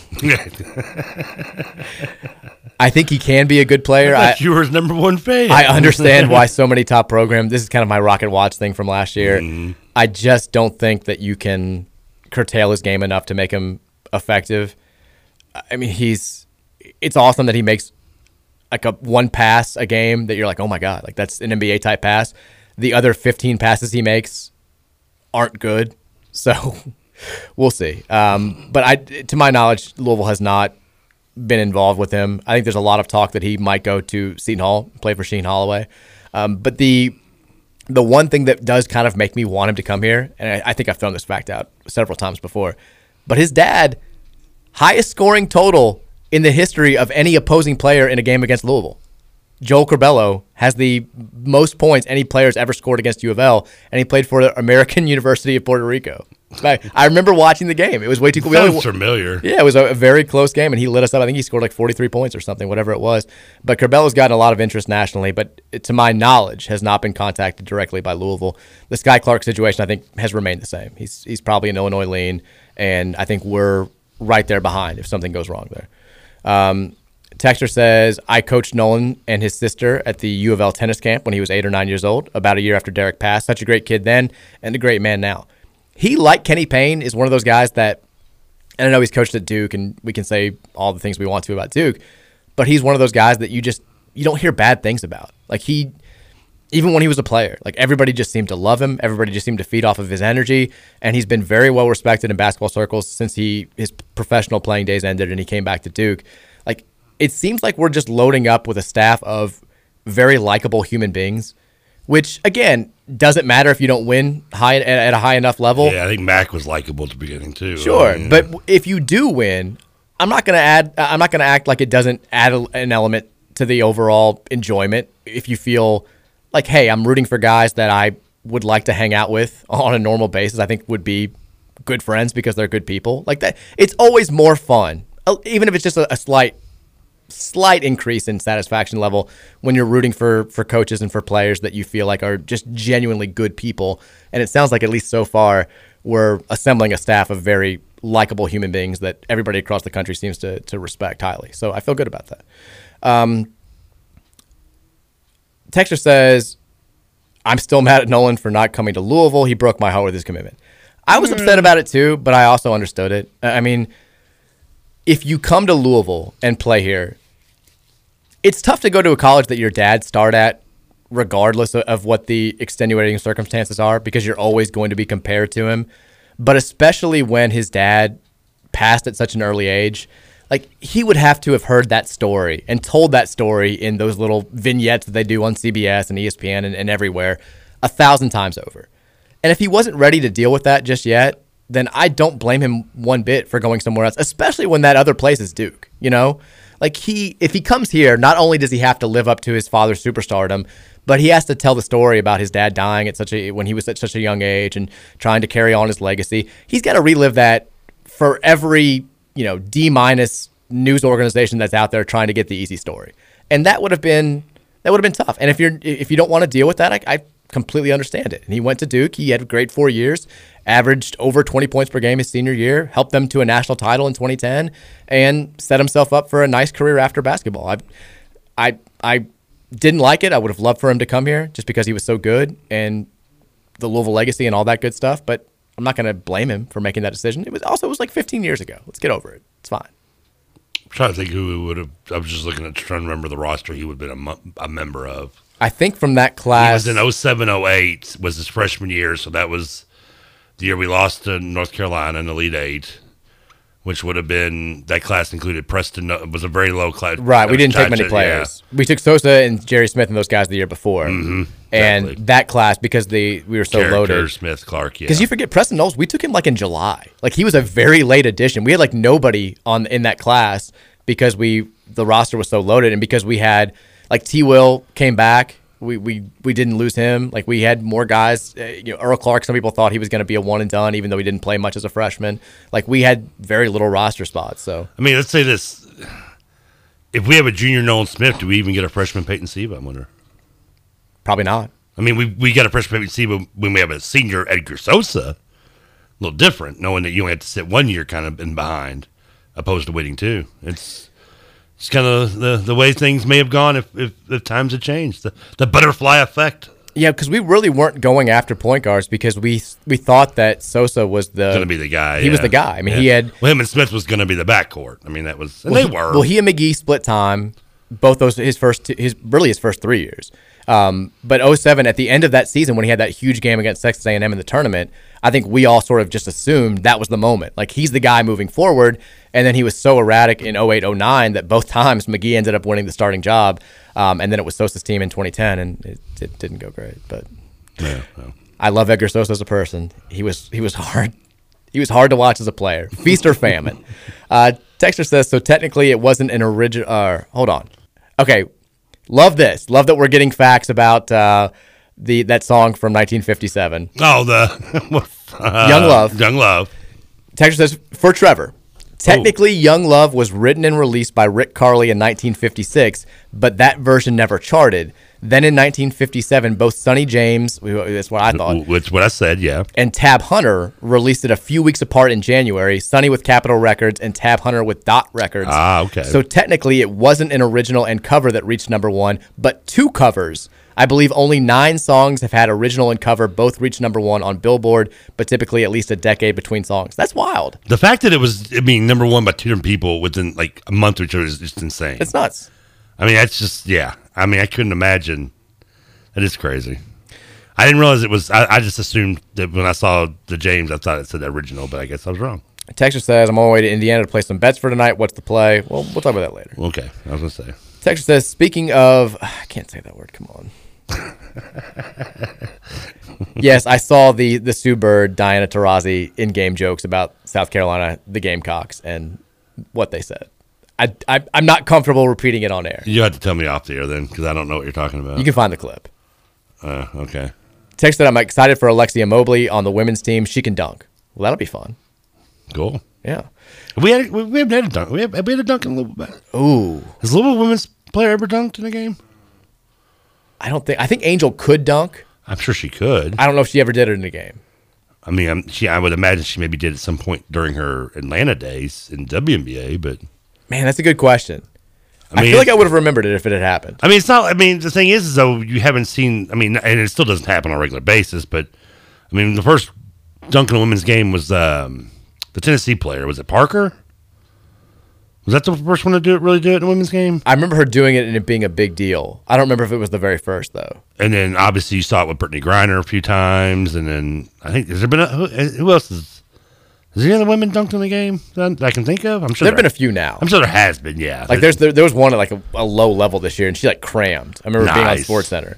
Apparently, Angel has dunked in the WNBA. She tried to dunk in a game at Louisville, but it didn't go well. Okay. Is what I'm seeing via quick research here. That's the closest we've maybe, I guess, come. I don't see it happening really right now, as we've talked about with Walls. He's more of a guard-oriented team that we're not going to have a lot of, I think, ladies that are likely to dunk. Yeah. Texas says Andre Curbelo is like Russ Smith if he wasn't good at basketball. I was going to say, it's like Russ Smith if he couldn't score. It's funny. Great pass and then terrible pass. Texas says everything Trevor says is so on brand. Rescue me, Dennis Leary, LOL. Rescue me is awesome. Hey, you talk about. I don't think he's hating. Okay, good. Good, because this show is. I mean, it takes you on every. It's hilarious. It's got drama.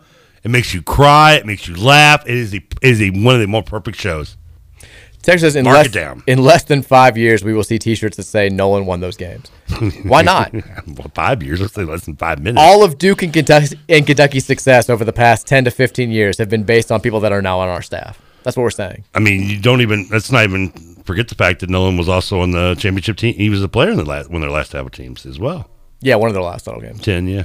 So 2015, I'm saying that's our title and also our undefeated run to the Final Four because Duke won the title and Kentucky went to the Final Four. So we started that season 38-0, and then we lost, but we still won the national title. That's ours. That's on our staff. Do Kentucky fans hate that Devin Booker commercial? He's like, where they make fun of him basically losing the Corona commercial. Yeah, it makes me smile a little bit. Yeah, I'm fine with it. Yeah. And then what is it? Sue Bird who comes in at the end. Somebody perfect, yeah. It's perfect is in not losing, and Devin Booker's got this like look on his face. He's like, By the way, the amount of North Carolina fans in I mentioned. So I sent that. I was salty on Saturday. I was sending a lot of just salty tweets out there. I was salty too. I bet Duke -4. We're going to talk about the game in a little bit, but I put out there. I was like, if Carolina doesn't get that Yum Center screw job, which turned they'd been on a big losing streak going into that game. They had to avoid what would have been a quad 4 loss. If they lose that game, if they don't get bailed out by the ACC refs, they might not even make the NCAA tournament. Now, that one loss probably doesn't keep them out based on what they did, but maybe it would have been enough to set them back that they had another loss in the days that followed, and they would have just spiraled. But so I'm saying Louisville basically ended Coach K's career. Once again, we saved college basketball. And you might remember, of course, UCLA stole our spot in the NCAA tournament last year. Mitch Barnhart screwed us. They took our spot. That was ours. Everybody thought it was going to be ours. I thought it was going to be ours. We got screwed. But we basically went to the Final Four with UCLA last season. And so for us to get that Final Four win over Duke this year with North Carolina, I feel like it was a lot of exercising some demons from the Jalen Suggs Gonzaga game in the Final Four last year, and it felt good. That's our win. Put the banner up in the Yum Center, back-to-back Final Fours, at least a national title game appearance this year. That belongs to us. Once again, we saved college basketball. Listening to you connect all these dots, the only thing that comes to my mind was, did you go out to my car during the last break? I'd be a great conspiracy theorist if I wanted to dive into those waters. I feel like I could start some sort of QAnon thing. Like Alec Jones worships you. I mean, I could be a great manipulator if I wanted to use those skills. I mean, but the amount of Carolina fans in my mentions who are just like, this is the dumbest thing. Like, does Louisville even have a basketball team? Like, what are you guys doing? North Carolina. Hold on. One, pick up on the obvious sarcasm. Two, shut the bleep up. I don't even Get care out of my if you face. are picking up. North Carolina fan, why are you concerned with what we're saying? You just literally ended your biggest rivals. We're gonna get there. We're gonna talk about greatest icon of a coach. You ended his career. You gave him his first ever and his last ever loss in his coaching career. You sent him. Is there anything? There's nothing better. I mean, even if Louisville did that and knocked out Kentucky in the Final Four and beat Cal's last game, that would still be good, but still wouldn't reach the level of doing it to Duke and Coach K. You think I'm Twitter searching what happens, what people are saying about Louisville if that happens? I don't care. Like, I'm celebrating for 15 days. You're in the national title game. You just sent Coach K home. You gave him his last 2 losses. Why do you care what Louisville thinks? Why? They also... You know why? I tell you what. Hold on. We have to take a break. I know why they care. Let's take a break. When we come back, we'll get into the Duke Carolina stuff, the reaction. I think it's... there are interesting things to talk about here that actually directly relate to us. So we'll do that after the break. We'll take more of your texts at 502-414-1450. It's the Mike Rutherford Show on the Big X. Baby, shorty, you're my angel. You're my darling angel. Girl, you're my friend when I'm in need. Lady, you're a queen and so you should be treated. Though you never get the loving that you need.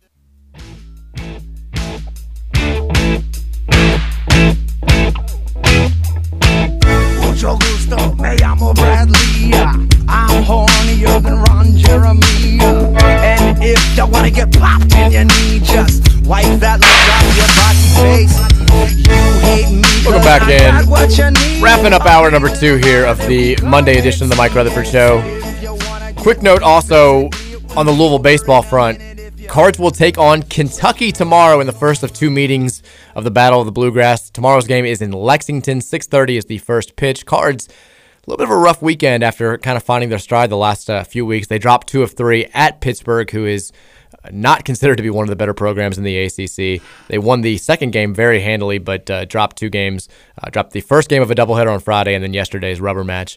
But hopefully can bounce back with a nice midweek win over Kentucky, who I don't think they've lost to since 1952 was the last time that UK defeated Louisville in baseball. I believe Tab Hunter had the number 1 song on the radio. Tab Hunter he was currently writing his future number 1 hit. Yeah. Was inspired by the baseball team, the Cardinals, taking care of Kentucky for the 75th straight time. Frank McGuire was head coach of North Carolina. He was. Fog Allen was still at Kansas. The NCAA was just launching its investigation into the men's basketball program, and we were still awaiting results of that. Weird note to that to a connection between the Knights, Kansas, and North Carolina. The last time these two met in 1957, as I mentioned, that was Kansas's. I'm blanking my brain part on his name. They were first-year coach. Fog Allen had retired the year before. Oh, wow. So then in kind of reverse fashion, where North Carolina's first-year coach replacing a legend, Kansas was in the same path going into that game. There are a lot of weird parallels. It's kind of like the old Lincoln JFK deal. I want to get into those in the third hour because I wrote some down. But it's an interesting national title game for a variety of reasons. I think it's also going to be a really fun game. But there are some weird, strange parallels. But I want to talk a little bit about, because we haven't done it yet. Dick Hart, by the way, was his name. Who could forget Dick Hart? Apparently, I did. I brain farted on him for some reason. Incredible name. Which is easy to do because he was not a very good coach. He was not one of Kansas' better coaches. He just took over a really good team left by Fog Allen. Texter sent in also the clip of Alexia Mobley, who is signed to play at U of L next year, dunking. And it's a real cram. Like, she dunks. Like, it's not just fingertips on the rim, baby. No, she's up there. She could do it in a real game. Were you able to dunk in your better Oh my day? God, no. Are you kidding me? I don't know. I mean, there's a picture. My dad played basketball at Male, and then he played in college at Kentucky Southern, which no longer exists. But he's like very short. We're not a big family, but I've got like 5 inches on him. I think he's like 5'6", 5'5". But there's a picture of him in our basement, my parents' basement, of him when he's playing at Male, and he's going up for a rebound, and his like hand is like above. It's like right at the square.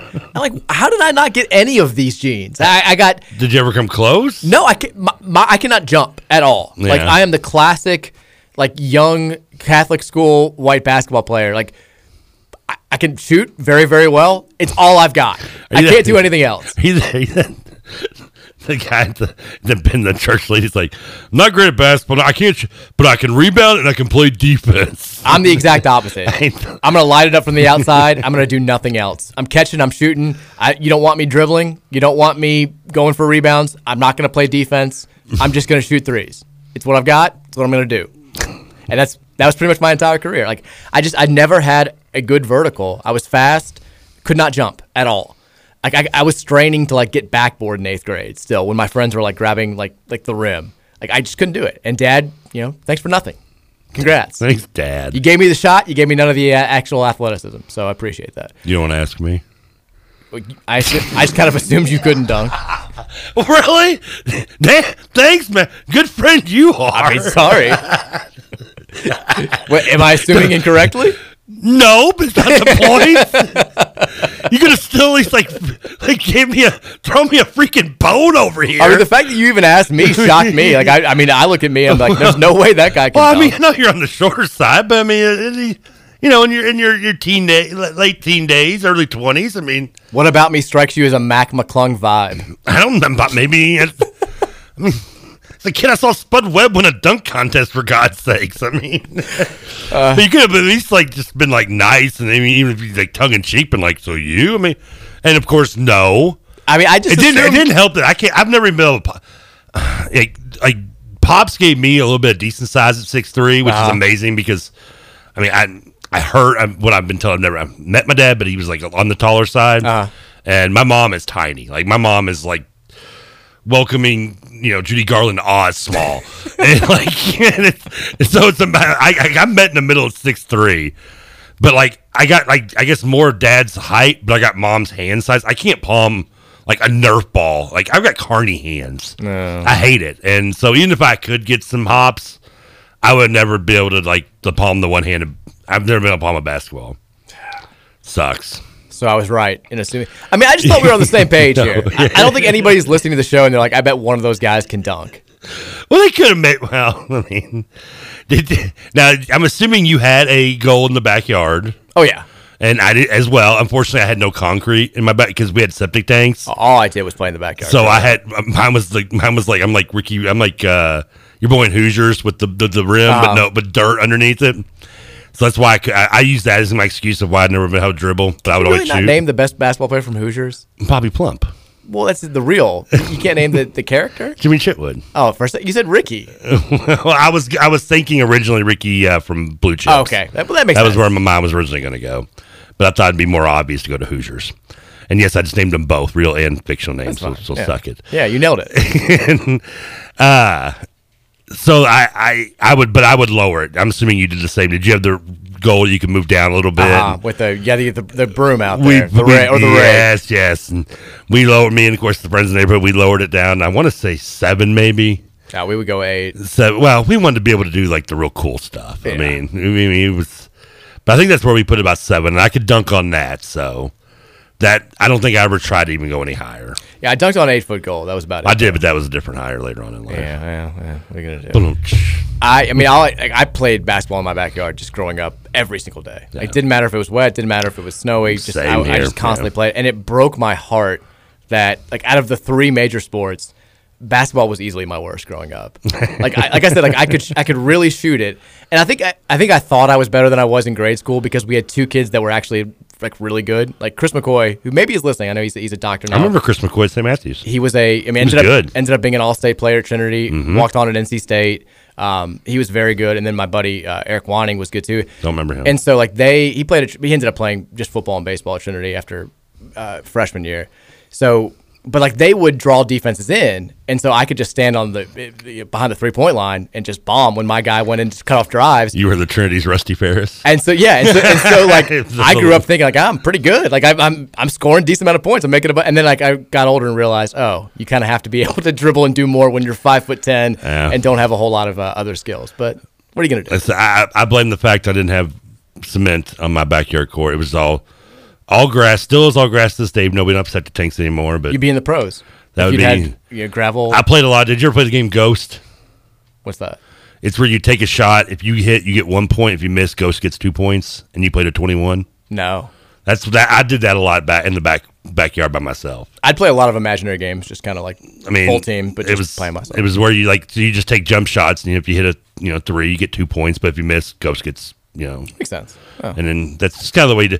So if you fall behind, you just go up and you get a couple layups real quick. Yeah. Got to catch up and then go back to shooting. Yeah, you got to be the star, right? Yeah, you got to. Star of your own story. Well, we have successfully talked too much about that to get into the Duke UNC stuff, so we'll save that for the next time. We got about 5 minutes here, so I'll go back to the text line. You're welcome. Yeah, thank you. 502-414-1450. Texter says, who wins a national title first, the men's team or the women's team for Louisville? I feel like women's is still the safe bet. I'd say if I had to make a bet, I'd say women's, but I'd like to say maybe both at the same time next year, possibly. Well, I mean, we'd all like to say that. Yeah, I mean, it'd be.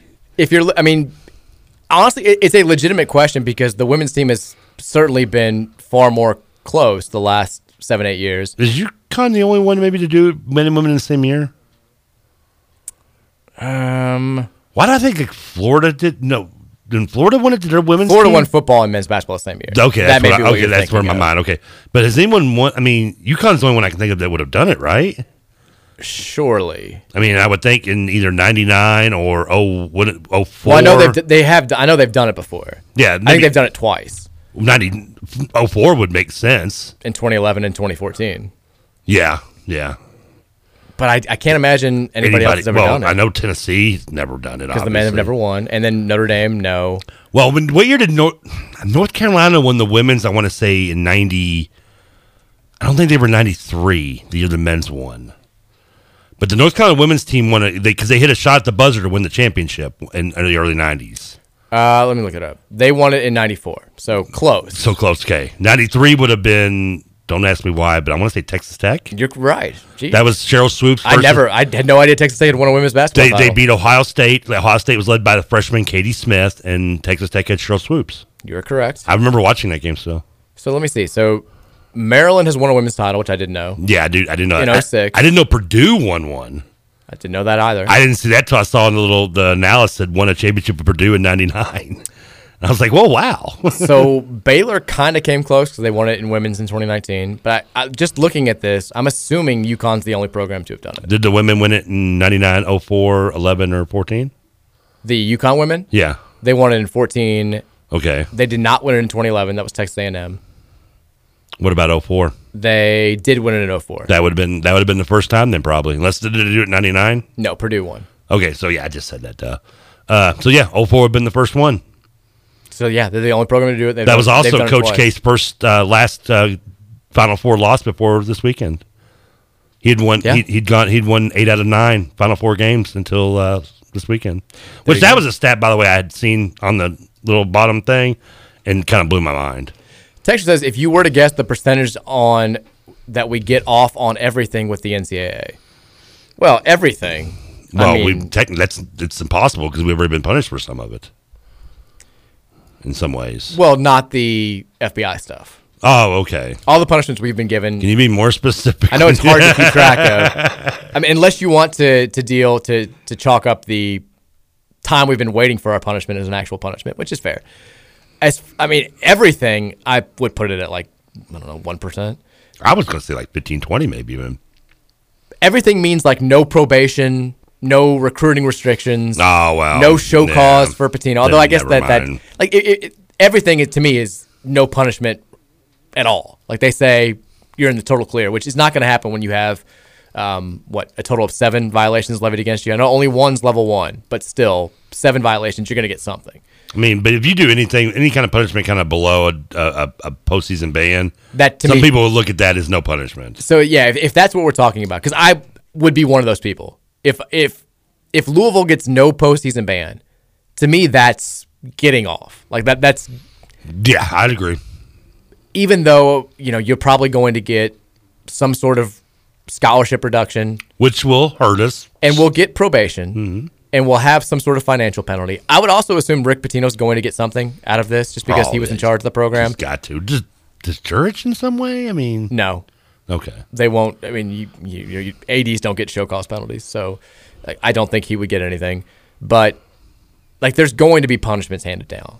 The question now becomes: do we get a postseason ban? Do we get multiple postseason bans? How does that play out?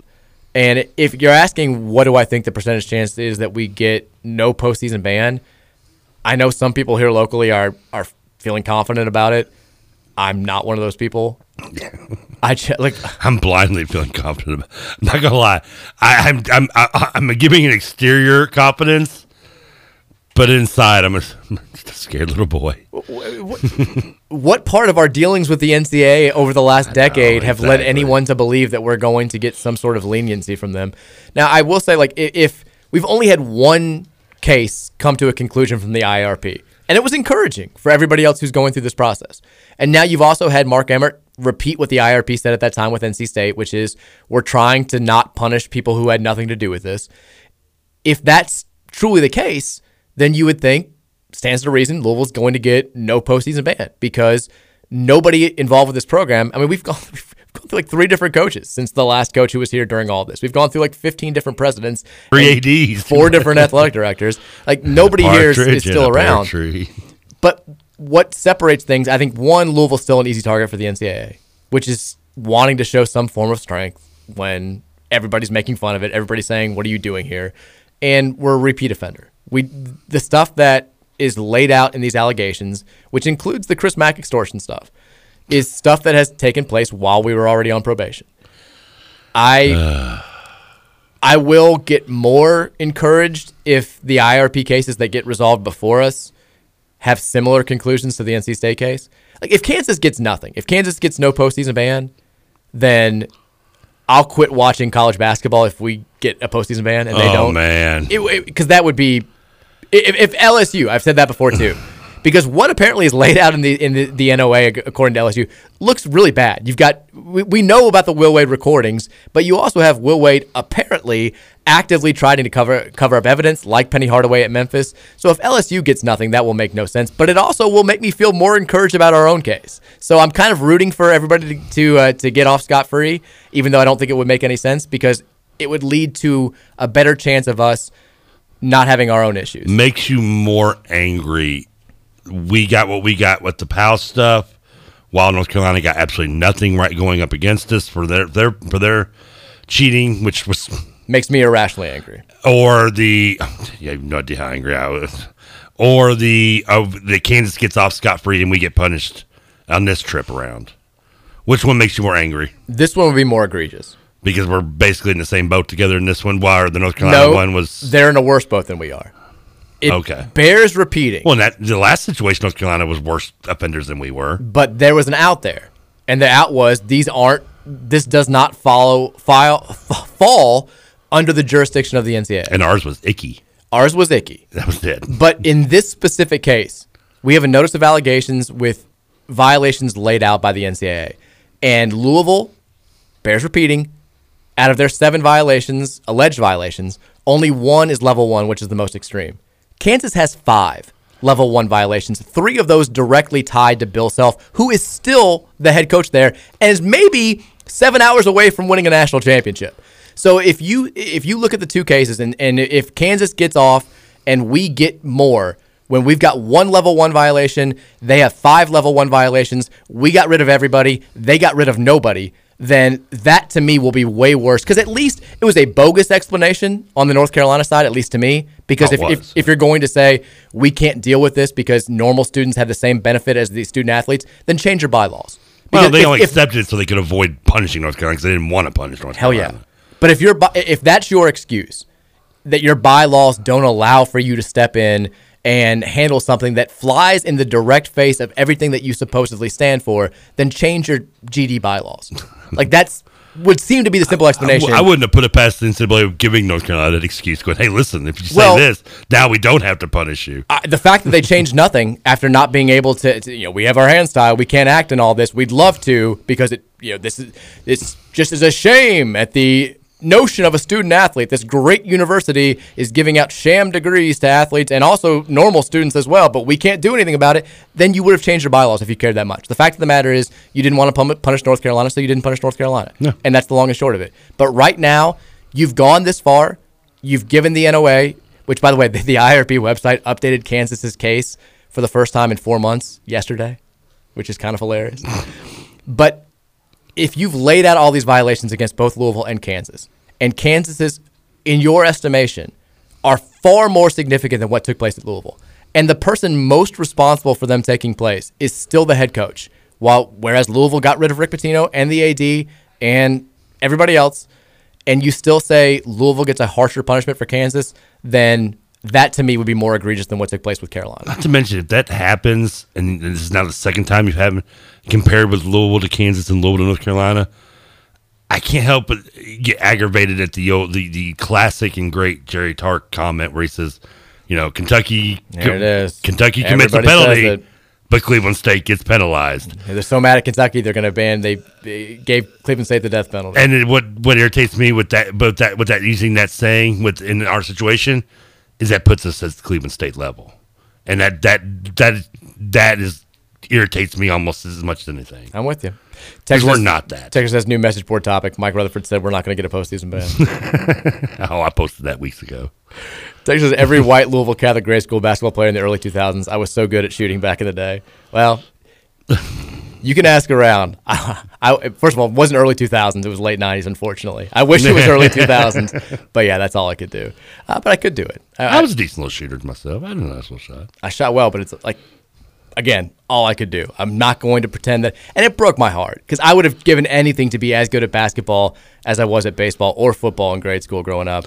And I wasn't. It was my favorite of the sports. It was easily my least, the worst. I wish I'd stuck with baseball longer. I only played baseball 1 year. I actually made all-star team. Look at you. But, because I was Pete and Covilla out there. Like, I get a hold of it, I could get a little ride. Problem is, I'm like your boy from Mighty Ducks. I'm like, one out of 5? He's 1 out of 5. I was more like 1 out of 15. Well, And when I say all-star team, I didn't play. I was on the bench, but I was a right field first baseman. All right, we've talked over the 5 o'clock hour. We got to go to break. When we come back, North Carolina Duke discussion. I didn't get in a bat. We'll talk about tonight's game as well. I've got thoughts on the national title game. You can read those on SBNation.com. Shameless plug there. All that stuff coming up in the 5 o'clock hour. We'll also rehash a little bit of the women's basketball talk and talk about the men's basketball news of the day, which is Nolan Smith joining the staff, Noah Locke in the transfer portal, Mike James coming back. All that, hour number 3, Mike Rutherford Show, up next. Caress me down, and that's that loving sound. And I went, and the girl caressed me down, and that's that loving sound. When that kiss makes me feel horny, 'cause I'm the type of lover with the sensitivity. When she kissed my neck and tickled me pins. Singing, don't worry about a thing.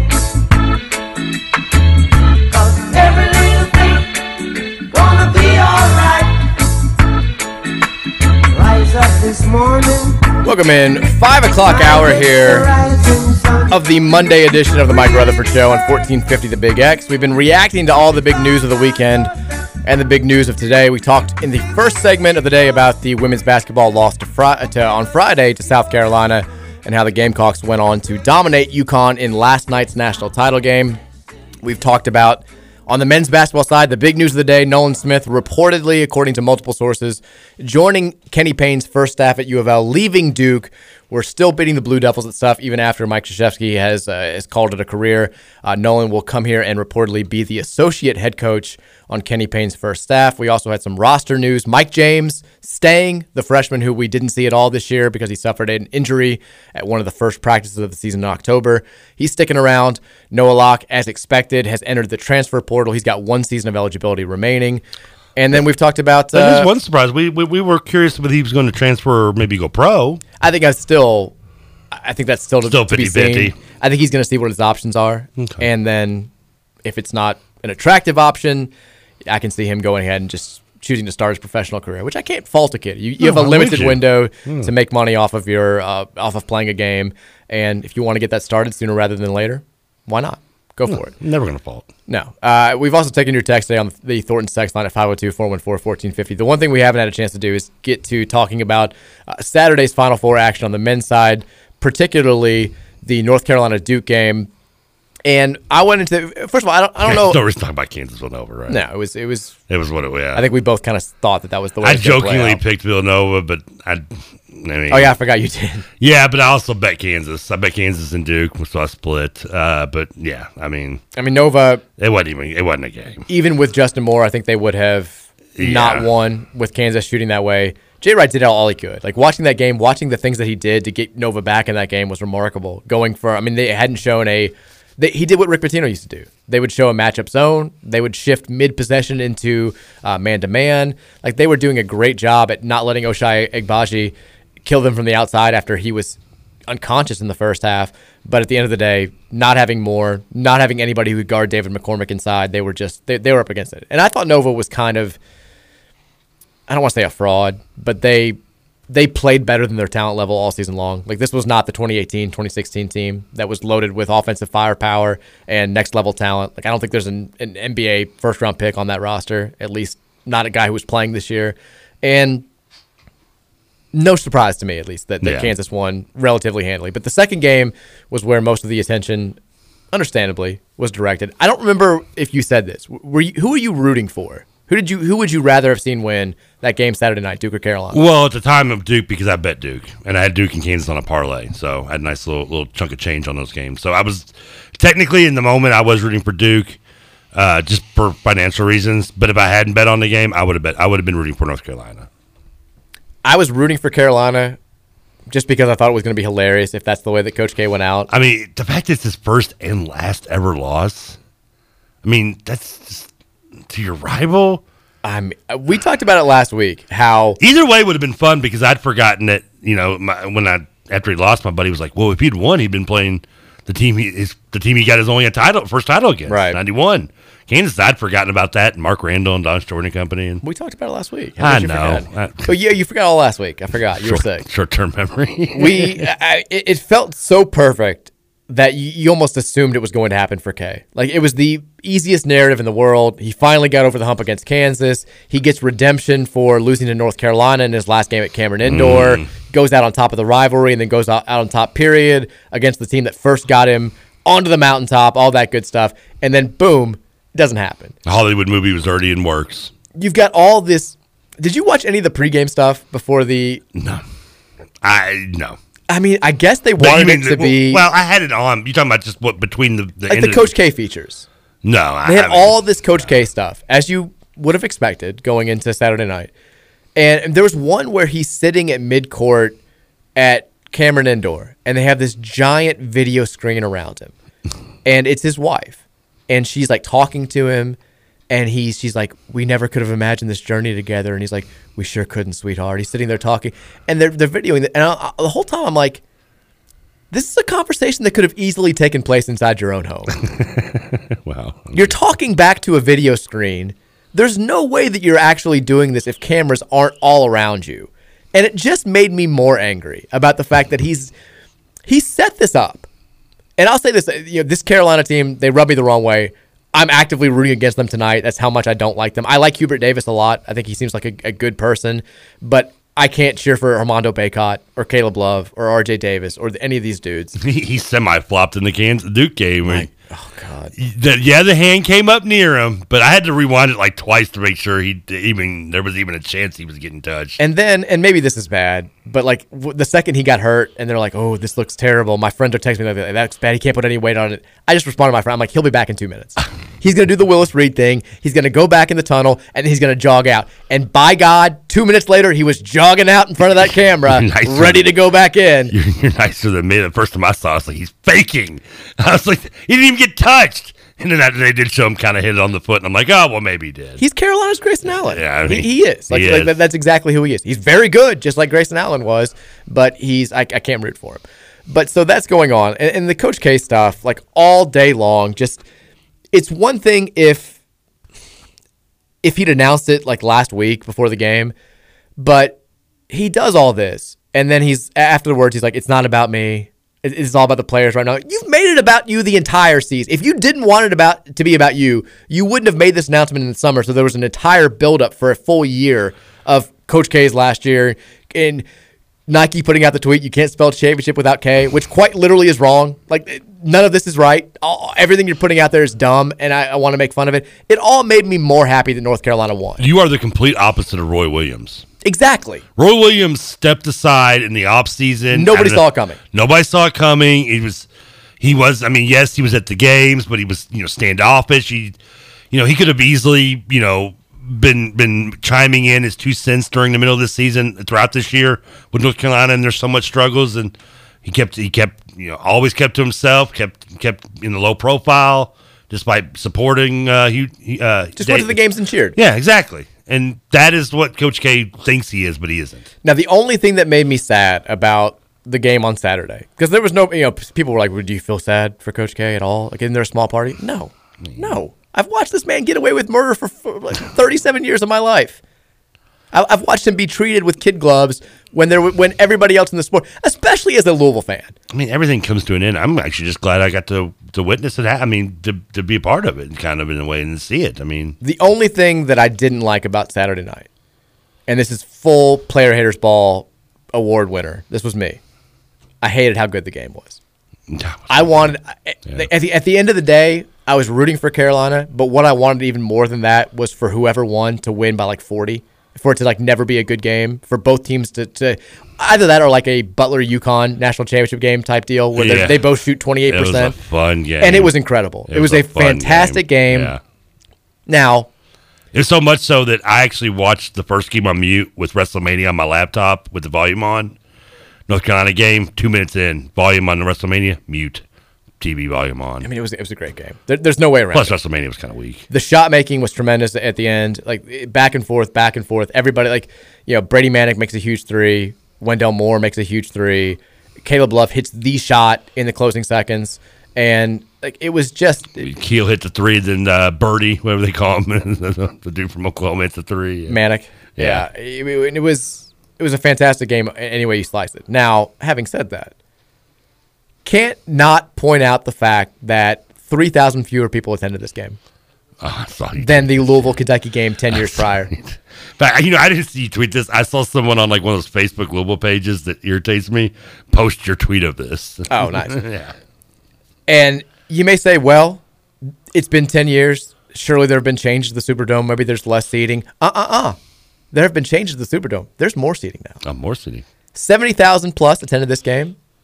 On Saturday night, 73,000 were at the Louisville, Kentucky game. And I don't make the rules, but the rules say that the only way to judge the superior rivalry in college basketball is national semifinal attendance at the same building. And so, therefore... That is true, actually. Ergo, Louisville, Kentucky, superior rivalry. I mean, you can't argue facts. You can't... I don't make these rules. I mean, don't be mad at us, people. And then, we take Duke's coach. He doesn't. Who won all their games? He recognizes the rivalry. He knows how big of a deal it is. He wants to be a part of the superior one. So rumor is he wasn't going to leave until he saw that stat. I think there's a lot of truth to that. I mean, that's so. If Duke fans, you want to blame anybody, blame yourself for not showing up. But Carolina,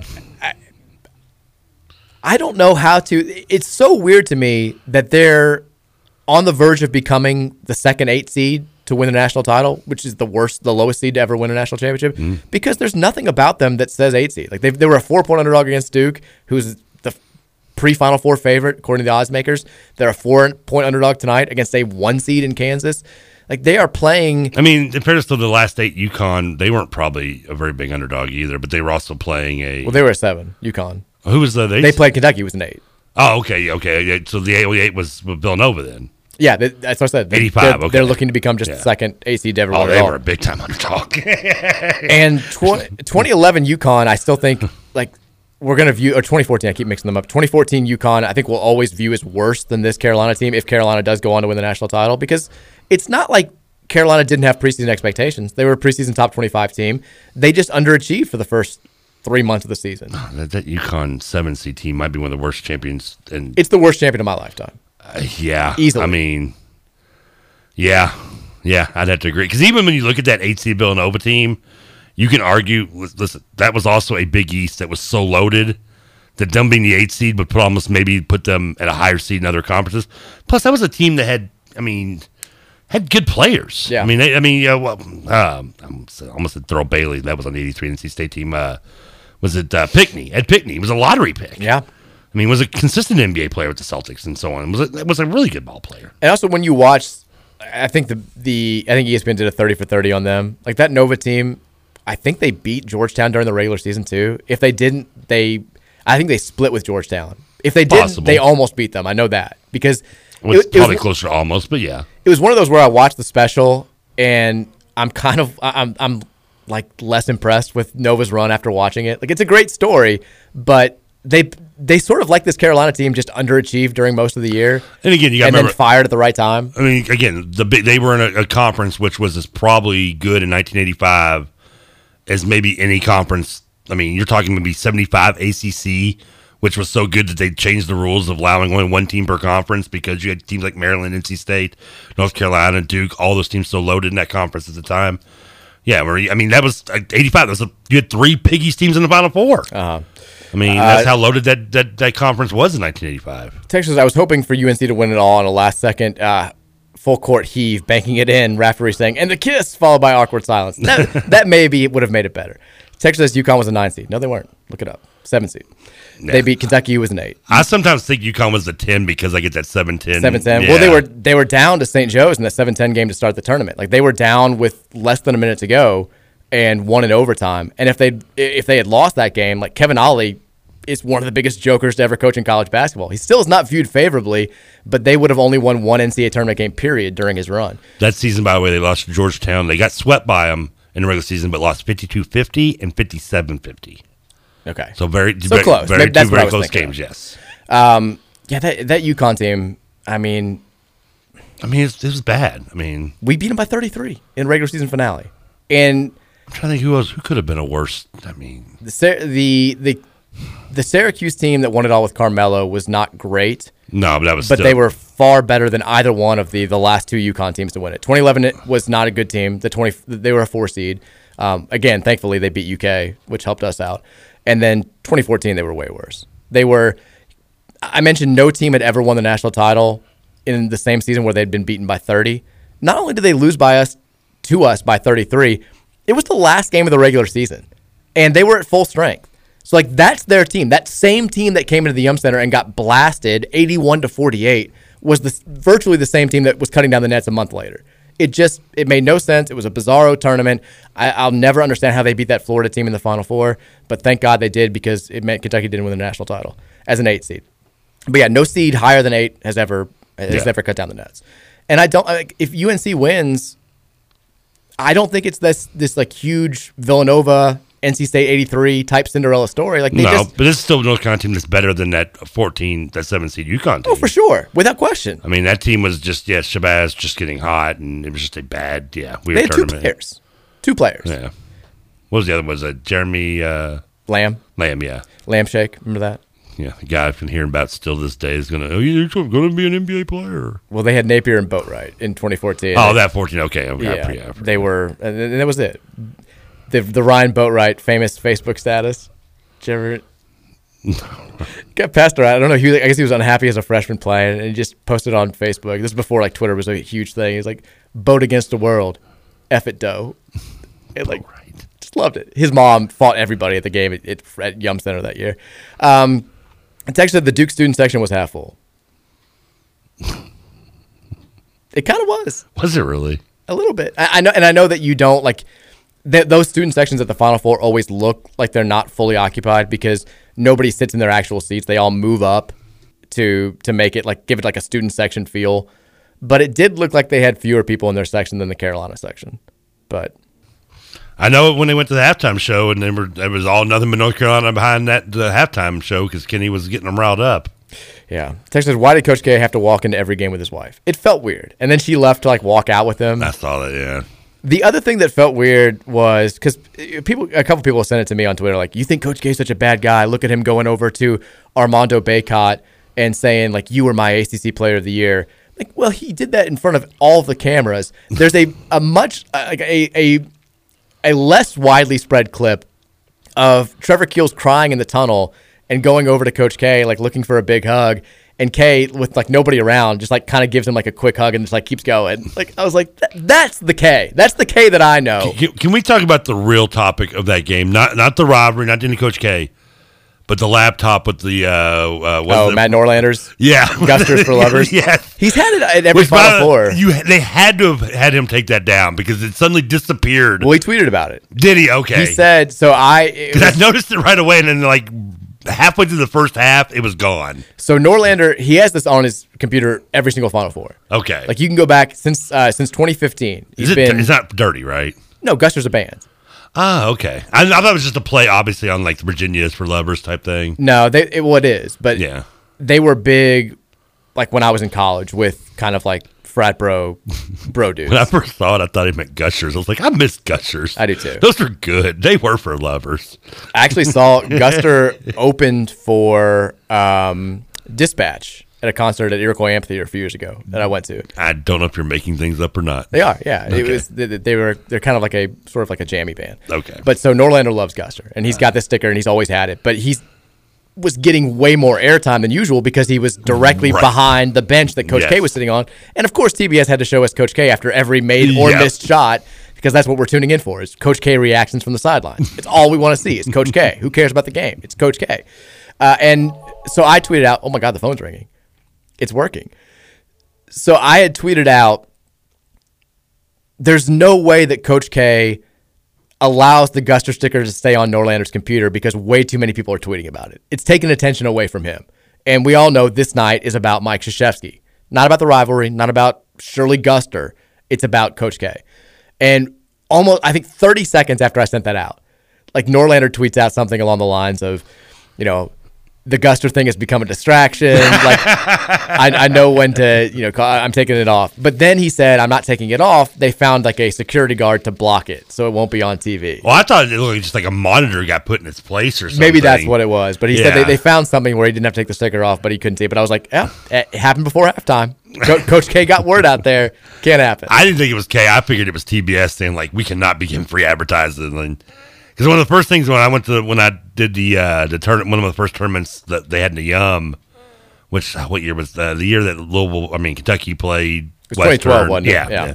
Which ironically, without even knowing, I got to see Jim Calhoun's last game ever at UConn. Oh, there you go. Not even knowing it at the time, and against Iowa State and Royce White. But I remember just like one of the first things that caught my attention. Royce White's running for Congress, by the way. I swear, look it up. Where he's living, right? Because we all know he can't fly. He's back in Minnesota. He's running for Congress as a conspiracy theorist. The guy tried to like have the higher ground as an 18th pick, like saying he wanted a bonus to fly. It's like, dude, come on. Yeah. But one of the things that really caught my attention was when I remember going out to the tunnel I was sitting right behind I sat right behind the bench, which Royce White, I can make the jokes. That dude is a monster standing next to him. And like security grabbed me, like, you can't take that ball out there. You got whatever you have, you got to pour it in this Powerade cup, and you can only have Powerade. Oh yeah, that's a big thing. Yeah, and that's kind of where my mind when I first saw that. And I mean, I know we're 10 years removed from this now, but some things don't change. When I saw that, I mean, I was like, dude, there's no way TBS is gonna let that stay up there. Like they're gonna get that removed. It's unless they have a show called Guster's coming up on TNT. Nope, that is not staying on the screen for long. And I know that it's easy to say Coach K pulled it, but I'd have to say TBS or TNT, whichever would it be. We're like, nah. Somebody said, I'm supposed to see the security guard walk up to Matt, like whisper in his ear, like, you got to put something over this, like an Impractical Joker promo or something. Is there a part of you that still can't believe that this happened? Because that he ended the North Carolina the way it ended? It's the most perfectly imperfect ending that you could have conjured up for Coach K, unless this game actually happened in the national title game. Honestly, I felt short North Carolina in the national title. Yeah, I mean it's unbelievably bad. And 10 to 15, I don't want to say. I think any movie based on a real event should be at least 10 plus years removed from such events happening. I agree with that. So let's say in 15 years, we make a sports movie about Coach K. It's a great ending. Because one, I kind of like where the Friday Night Light type of ending where they don't win it. That always I like that little twist sometimes. And that's what this would be. Him ending the dream coming to an end. A storybook career that has been a storybook career. Hate him or love him if you want. It's been a storybook career. He is a legend in this game. But it also happened at multiple levels. And it ends just with your rival. I mean, that's just kind of awesome. Like it was all setting up to be, the whole notion that Duke gets every break, they get every call, and even when they're not getting calls, the ball just seems to bounce their way. Like that's been. I love that notion, and then on Twitter I see, how is this not an and one? Yeah, but and how can you argue that was an and one? It wasn't even close. It wasn't even close. But so that's been the case for the last 40 years, basically. Is Duke gets every break, K gets every whistle, K gets everything he wants, and it all felt like it was set because you have this awful ending that just felt so out of place. They host North Carolina for the last game at Cameron Indoor with Coach K there. It's an all-day affair. There are all these specials. They have the post-game ceremony already set up where all of his former players are there, all of his family's there, all this famous alumni are there. You got, just random celebrities are sitting courtside at Cameron Indoor, and they get whomped. They get blasted by 13, and he still has to do this very upset post-game ceremony where you could tell he'd rather be anywhere in the world than in Durham at that point in time. And it felt like this is because at the time you're thinking there's no chance that Duke and Carolina wasn't safely in the NCAA tournament until they won that game. So there's no chance they're going to meet up. They won't go in the same region, and they're not going to meet in the Final Four. It's done. That's the last chapter of Mike Krzyzewski and the Duke-North Carolina rivalry. And then he goes to the ACC tournament, which he has dominated over the years. As bad as they've been in the regular season when it comes to winning championships, he has absolutely owned the ACC tournament. They don't get the chance to play Carolina because Carolina gets upset in the semifinals by Virginia Tech. And Virginia Tech, again, has to win that game to get in the NCAA tournament. They're not a widely regarded opponent. And not only do they beat Duke and keep Krzyzewski from winning one last conference championship, they beat him by 15. They beat him going away. And so that feels imperfect. But then the bracket comes out. Duke is surprisingly a 2 seed. It's a friendly draw. The 1 seed gets knocked out before the regional final, and it feels like, oh my goodness, here it's all laid out there. It's all the way is paved for Coach K to go out on top. And if he does that, the Carolina thing, the ACC tournament thing, they're mere footnotes in this magical final chapter. And then you get revenge against Carolina. That opportunity presents itself because Carolina makes a miracle run to the Final Four. You got to play Izzo on the way there, by the way. You beat Izzo. Throw that in there. The team, every time it looked like they might get knocked out, when they're down with 5 minutes to go, they flip the switch. They go into God mode. They can't miss. They're stepping up.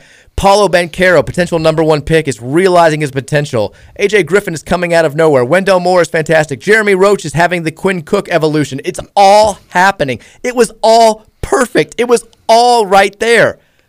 And then they get beat by Carolina, somehow making that awful chapter from a month earlier even worse. So in his final season, a season which he himself made himself the focal point of by announcing it a year in advance, he doesn't live up to his preseason top 5 ranking. They're not even a number 1 seed in the NCAA tournament. They don't win an ACC tournament championship.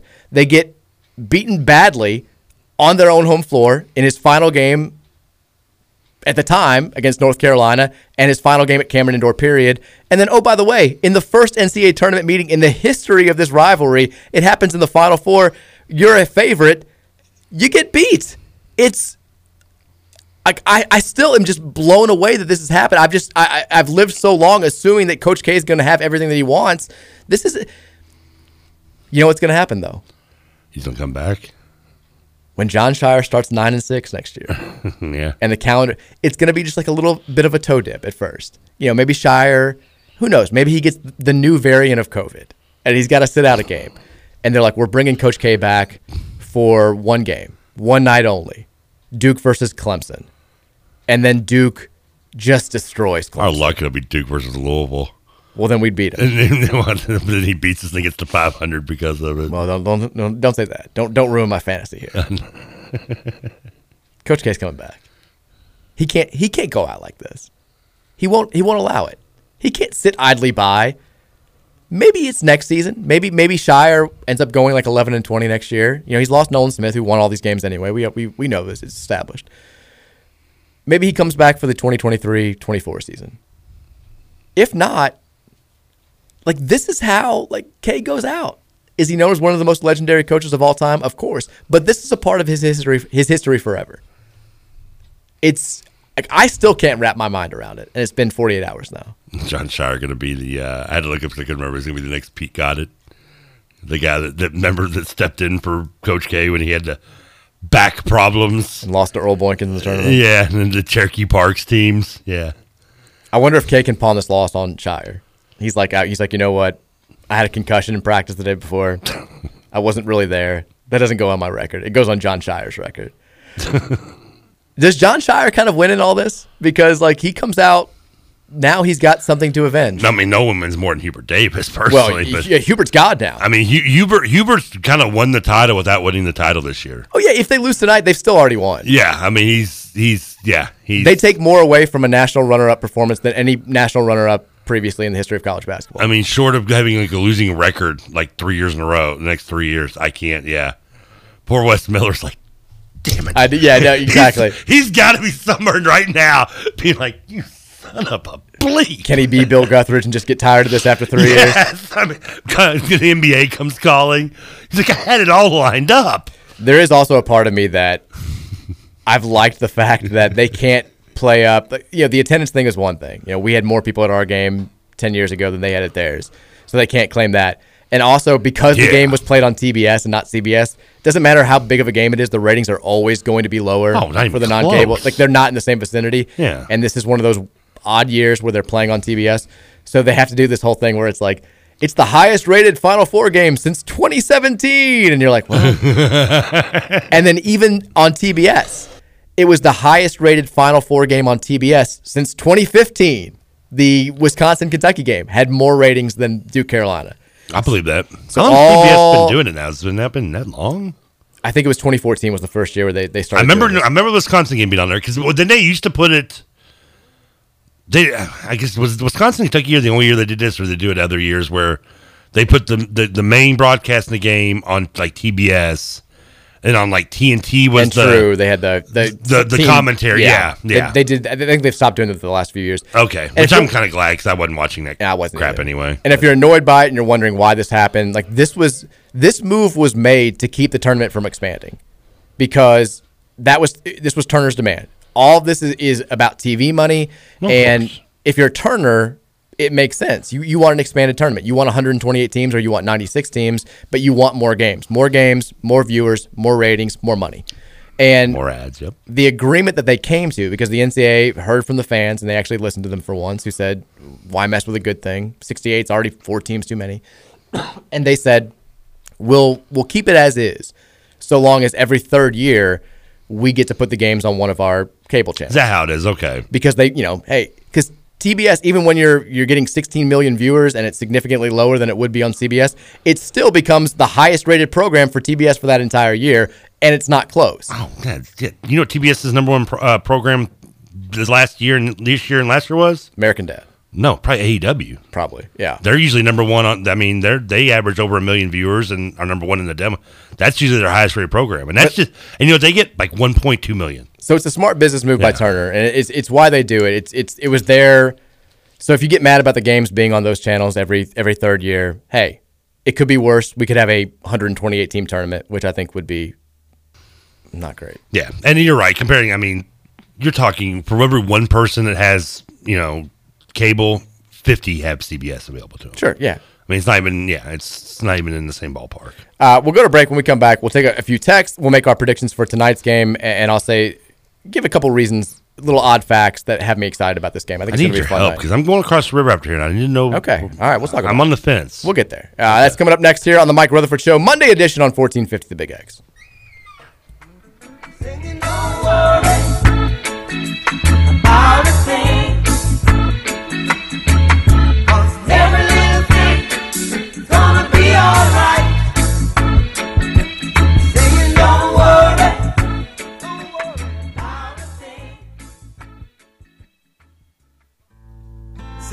Say, I remember when we used to sit in a government yard in Brooklyn. About solving the crookedness as it mingled with the good people we meet. After you did the song from 1957, I thought you were going to do like the other Final Four meetings between Kansas and Carolina. I thought you were going to get the other years, and that has not been how the music has gone. No, I was kind of in a reggae mood today. I'm fine with that. I went with some Marley, obviously Fuji's remake of No Woman No Cry, which is a great remake. Did a little Sublime, will Crest Me Down. And then, for some reason, though, I ended. I know you never listened to the first song, but I always forget. That was the Boomcat Rats, which is was the one-hit wonder of theirs called "I Don't Like Mondays." I do remember now you say that there was a "I Don't Like Mondays." Yeah, it's a catchy song. It's actually a song of Boomcat Rats, who again a one-hit wonder group led by Bob. I forget his name. The guy who started Live Aid. He was also in. Have you ever seen Pink Floyd The Wall, the movie? No. He's in that, but he's the guy who created Live Aid in the 80s, and he was in a very, very unsuccessful band, and it was that one. That was a one-hit wonder, and it's a song about a true story about a girl who just kind of went on a shooting spree, like Charles Whitmore style, on a schoolyard of all things, back in the late 70s, and when they were arresting her and bringing her down, a reporter yelled, "Why did you do this?" And she literally looked at the reporter and said, "I don't like Mondays." Yeah. So obviously, a very insane young lady. Yeah. And like some other artists, he read that article and wrote a song about it. There you go. So that's what the song's based on. You mentioned with that first song today, Carolina beat Kansas in the 1957 national title game. March 23rd, 1957. Only national title game meeting between the two teams. They have met 4 times total in the Final Four, splitting those two. Carolina won that first game. Kansas beat UNC in the 91 semis to go on to lose to Duke in the title game. Carolina returned the favor, winning 2 years later in the 93 Final Four on their way to the national title. Yep. And then in 08, the only Final Four still with all 4 number 1 seeds. 08 one I forgot about. Kansas blasted North Carolina because I thought after they beat us, Carolina was going to win the whole thing. And Kansas destroyed them. It was like 33-2 in the first half before Carolina made it somewhat respectable. But there are other weird parallels between these two programs. Remember Roy Williams? He couldn't win the big one either. Yeah, it was a big thing for a long time. But I mentioned this fact earlier. It's still, I think, striking to me.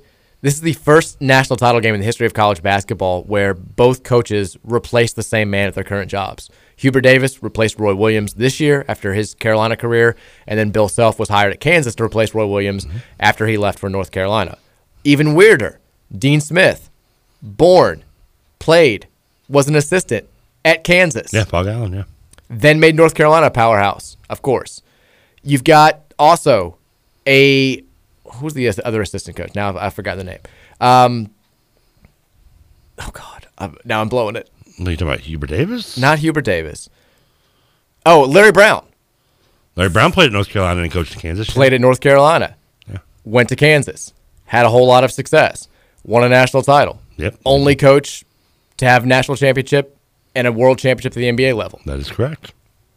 If you want one more, North Carolina current assistant Brad Frederick, the son of late Kansas athletic director Bob Frederick. I did not know that one. Doesn't make sense that these two programs would have so much intertwining, but here we are. I think it's a fun Final Four. I think it'll be a cool game because they both play up-tempo. They've both been shooting the ball well, and they both have erratic guards that I think could be really good or really bad in this game. Remy Martin's been fantastic in the tournament, although he wasn't great, didn't make much of an impact against Nova. And then Caleb Love, all 3 of his 3 highest scoring games this season have come in the NCAA tournament. Yeah, it's all. I had somebody ask me the other day. I was like, "Who's going to win?" I was like, "It just all depends on Caleb Love to me." You think so? Like it's he plays well. I mean, and for the most part, North Carolina. I mean, we talked about this. Those kind of was kind of a different team away from home this year. It felt like weirdly they were the opposite of what you normally would see, where you say, "Oh, they play well, they play good at home, they struggle on the road."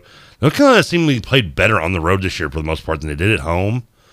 And it's shown now in the tournament. And when Caleb Love plays well, I mean, I think that, they're just a very hard team to beat. Because, I mean, hate them as we are, Bacot is a serviceable big man. Very good. I mean, they have other, good, nice role players around him. But they just, when he has that, to make comparison, like the Shabazz Napier 14 run type, game going, they're a tough team to beat. They're 12-0 this year when he scores 20 or more points. I believe that. Also, though, 20 or more is a lot. That's a good amount of points scoring in a college basketball game, too, though. I mean, they're also 9-0 when he has 5 or more turnovers. He's the weirdest player in college basketball. Yeah. You brought that stat up before. But he's been the only game where that's happened in the NCAA tournament so far is that Baylor game, which got wild and went to You overtime. know about last year's or no? No, this second round game where they this year, okay. blew the 25-point Yes, lead, then won in overtime, and he had 6 turnovers in that game, but he also scored 30 points. He and RJ Davis have been so good, and the weird thing about what Carolina's done in the tournament so far, not only are they shooting well from three, they're shooting it more from three than they have all season long. They shot about 37% of their field goal attempts from three during the regular season. It's been much higher in every NCAA tournament game that they've played, besides the St. Peter's game where, it's St. Peter's, you can beat them down inside. Yeah. They won by 20. They didn't have to take a bunch of threes. There's a part of me that feels like Love just can't keep this up, because as awesome as that shot was against Duke to basically seal the deal. Coming off the screen, yeah. You have to have some big stones to take that shot. He's always has been taking that shot throughout the last 2 years. He just hasn't been making it a whole lot. I think he still believes he's a lot better than he is, which leads me to believe we're in for a feast or famine night. Like, he's either going off for 35 or he's going 2 of 17 from the field. Has a John Starks moment. Absolutely. Yeah. I think Remy Martin kind of has the same mentality. The difference is Bill Self doesn't have to play him. Carolina's only been playing 5 guys this entire tournament. If they get into foul trouble tonight, or if one of them just has an off game, they're kind of screwed. I mean, they could get lucky. He could have a Kobe moment where he goes 1 of 19 and gets saved by Paul Gasol and somehow gets named MVP. Well, he probably would. When he had no deserving winning that MVP. I think the other thing that I'm picking Kansas to win. The other thing that I think gives Kansas a big advantage, David McCormick is huge in that Villanova game, boy. 25-9. Yeah. And he'll have a little bit more resistance in this game because Armando Bacot is bigger and better than anybody Nova has in its front court. Oh, yeah. But he's bigger and more physical than Bacot is.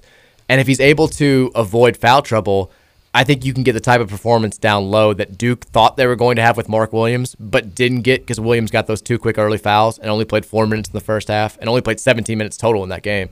McCormick should be able to have his way on offense, I think, and I think he'll also keep Bacot from being as effective on when Carolina has the ball as he's been so far this tournament. I mean, Bacot he's double-double every single game in the NCAA tournament so far. He's had a double-double in 11 of North Carolina's last 12 games. Yeah, 20. Didn't he have back-to-back games? He just had back-to-back 20 rebound games. 21 the other night. I mean, Yeah. he's killing it. Yeah. But Mark Williams barely played.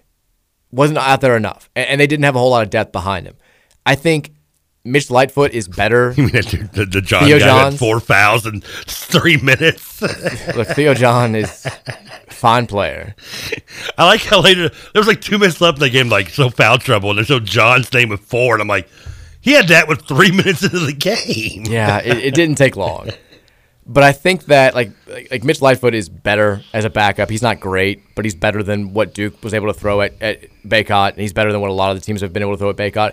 And also, the Kansas forwards are bigger and more physical than most of the teams, not Duke, but than most of the teams that Carolina has gone through so far in this tournament.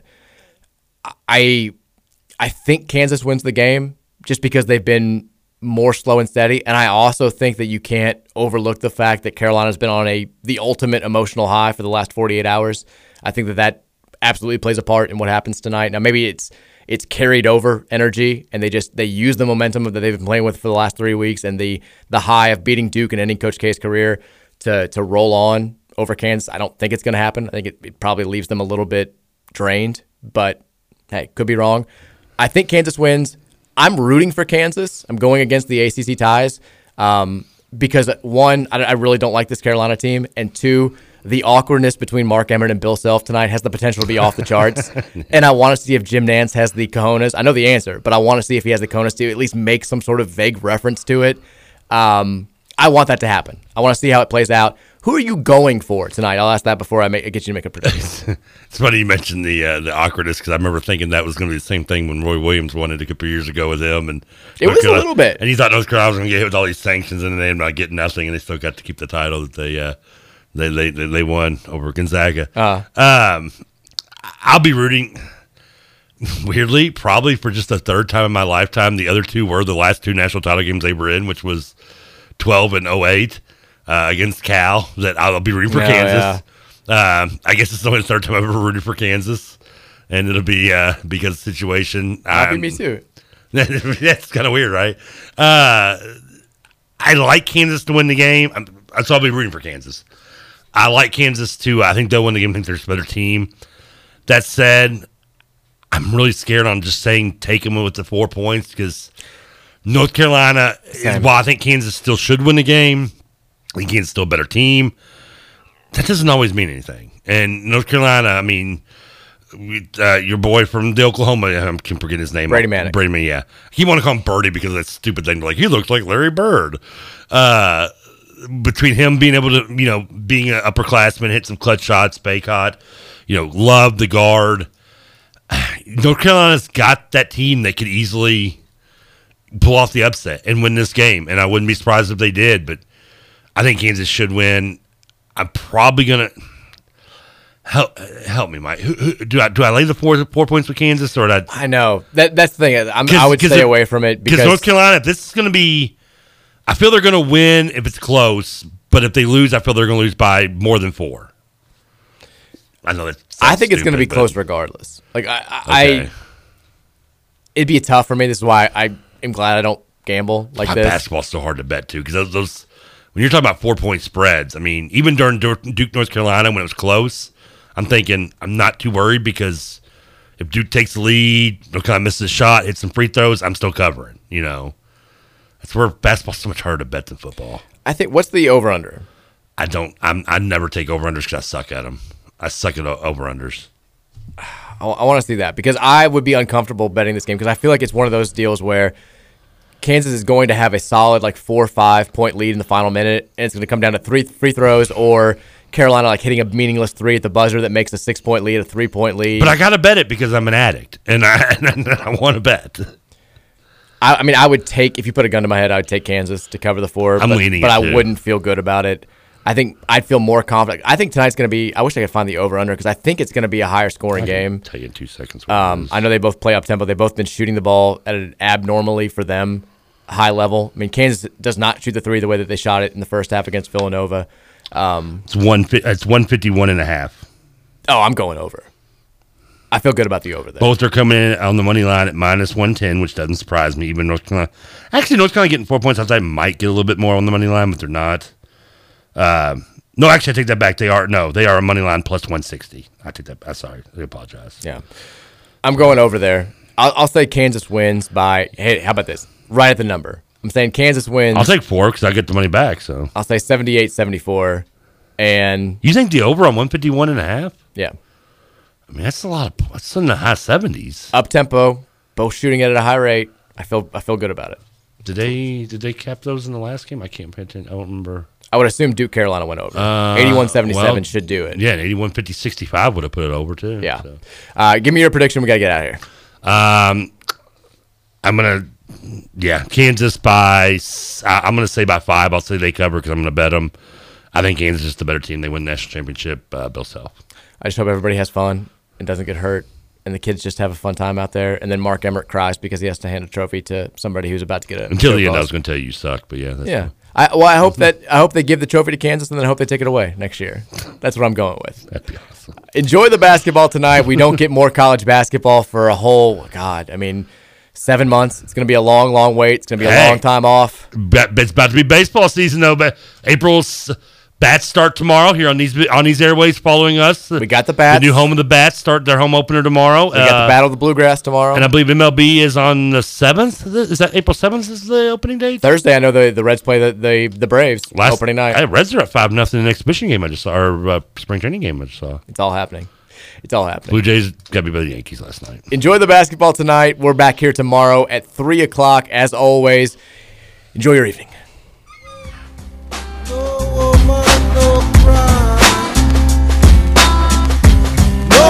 woman, no cry.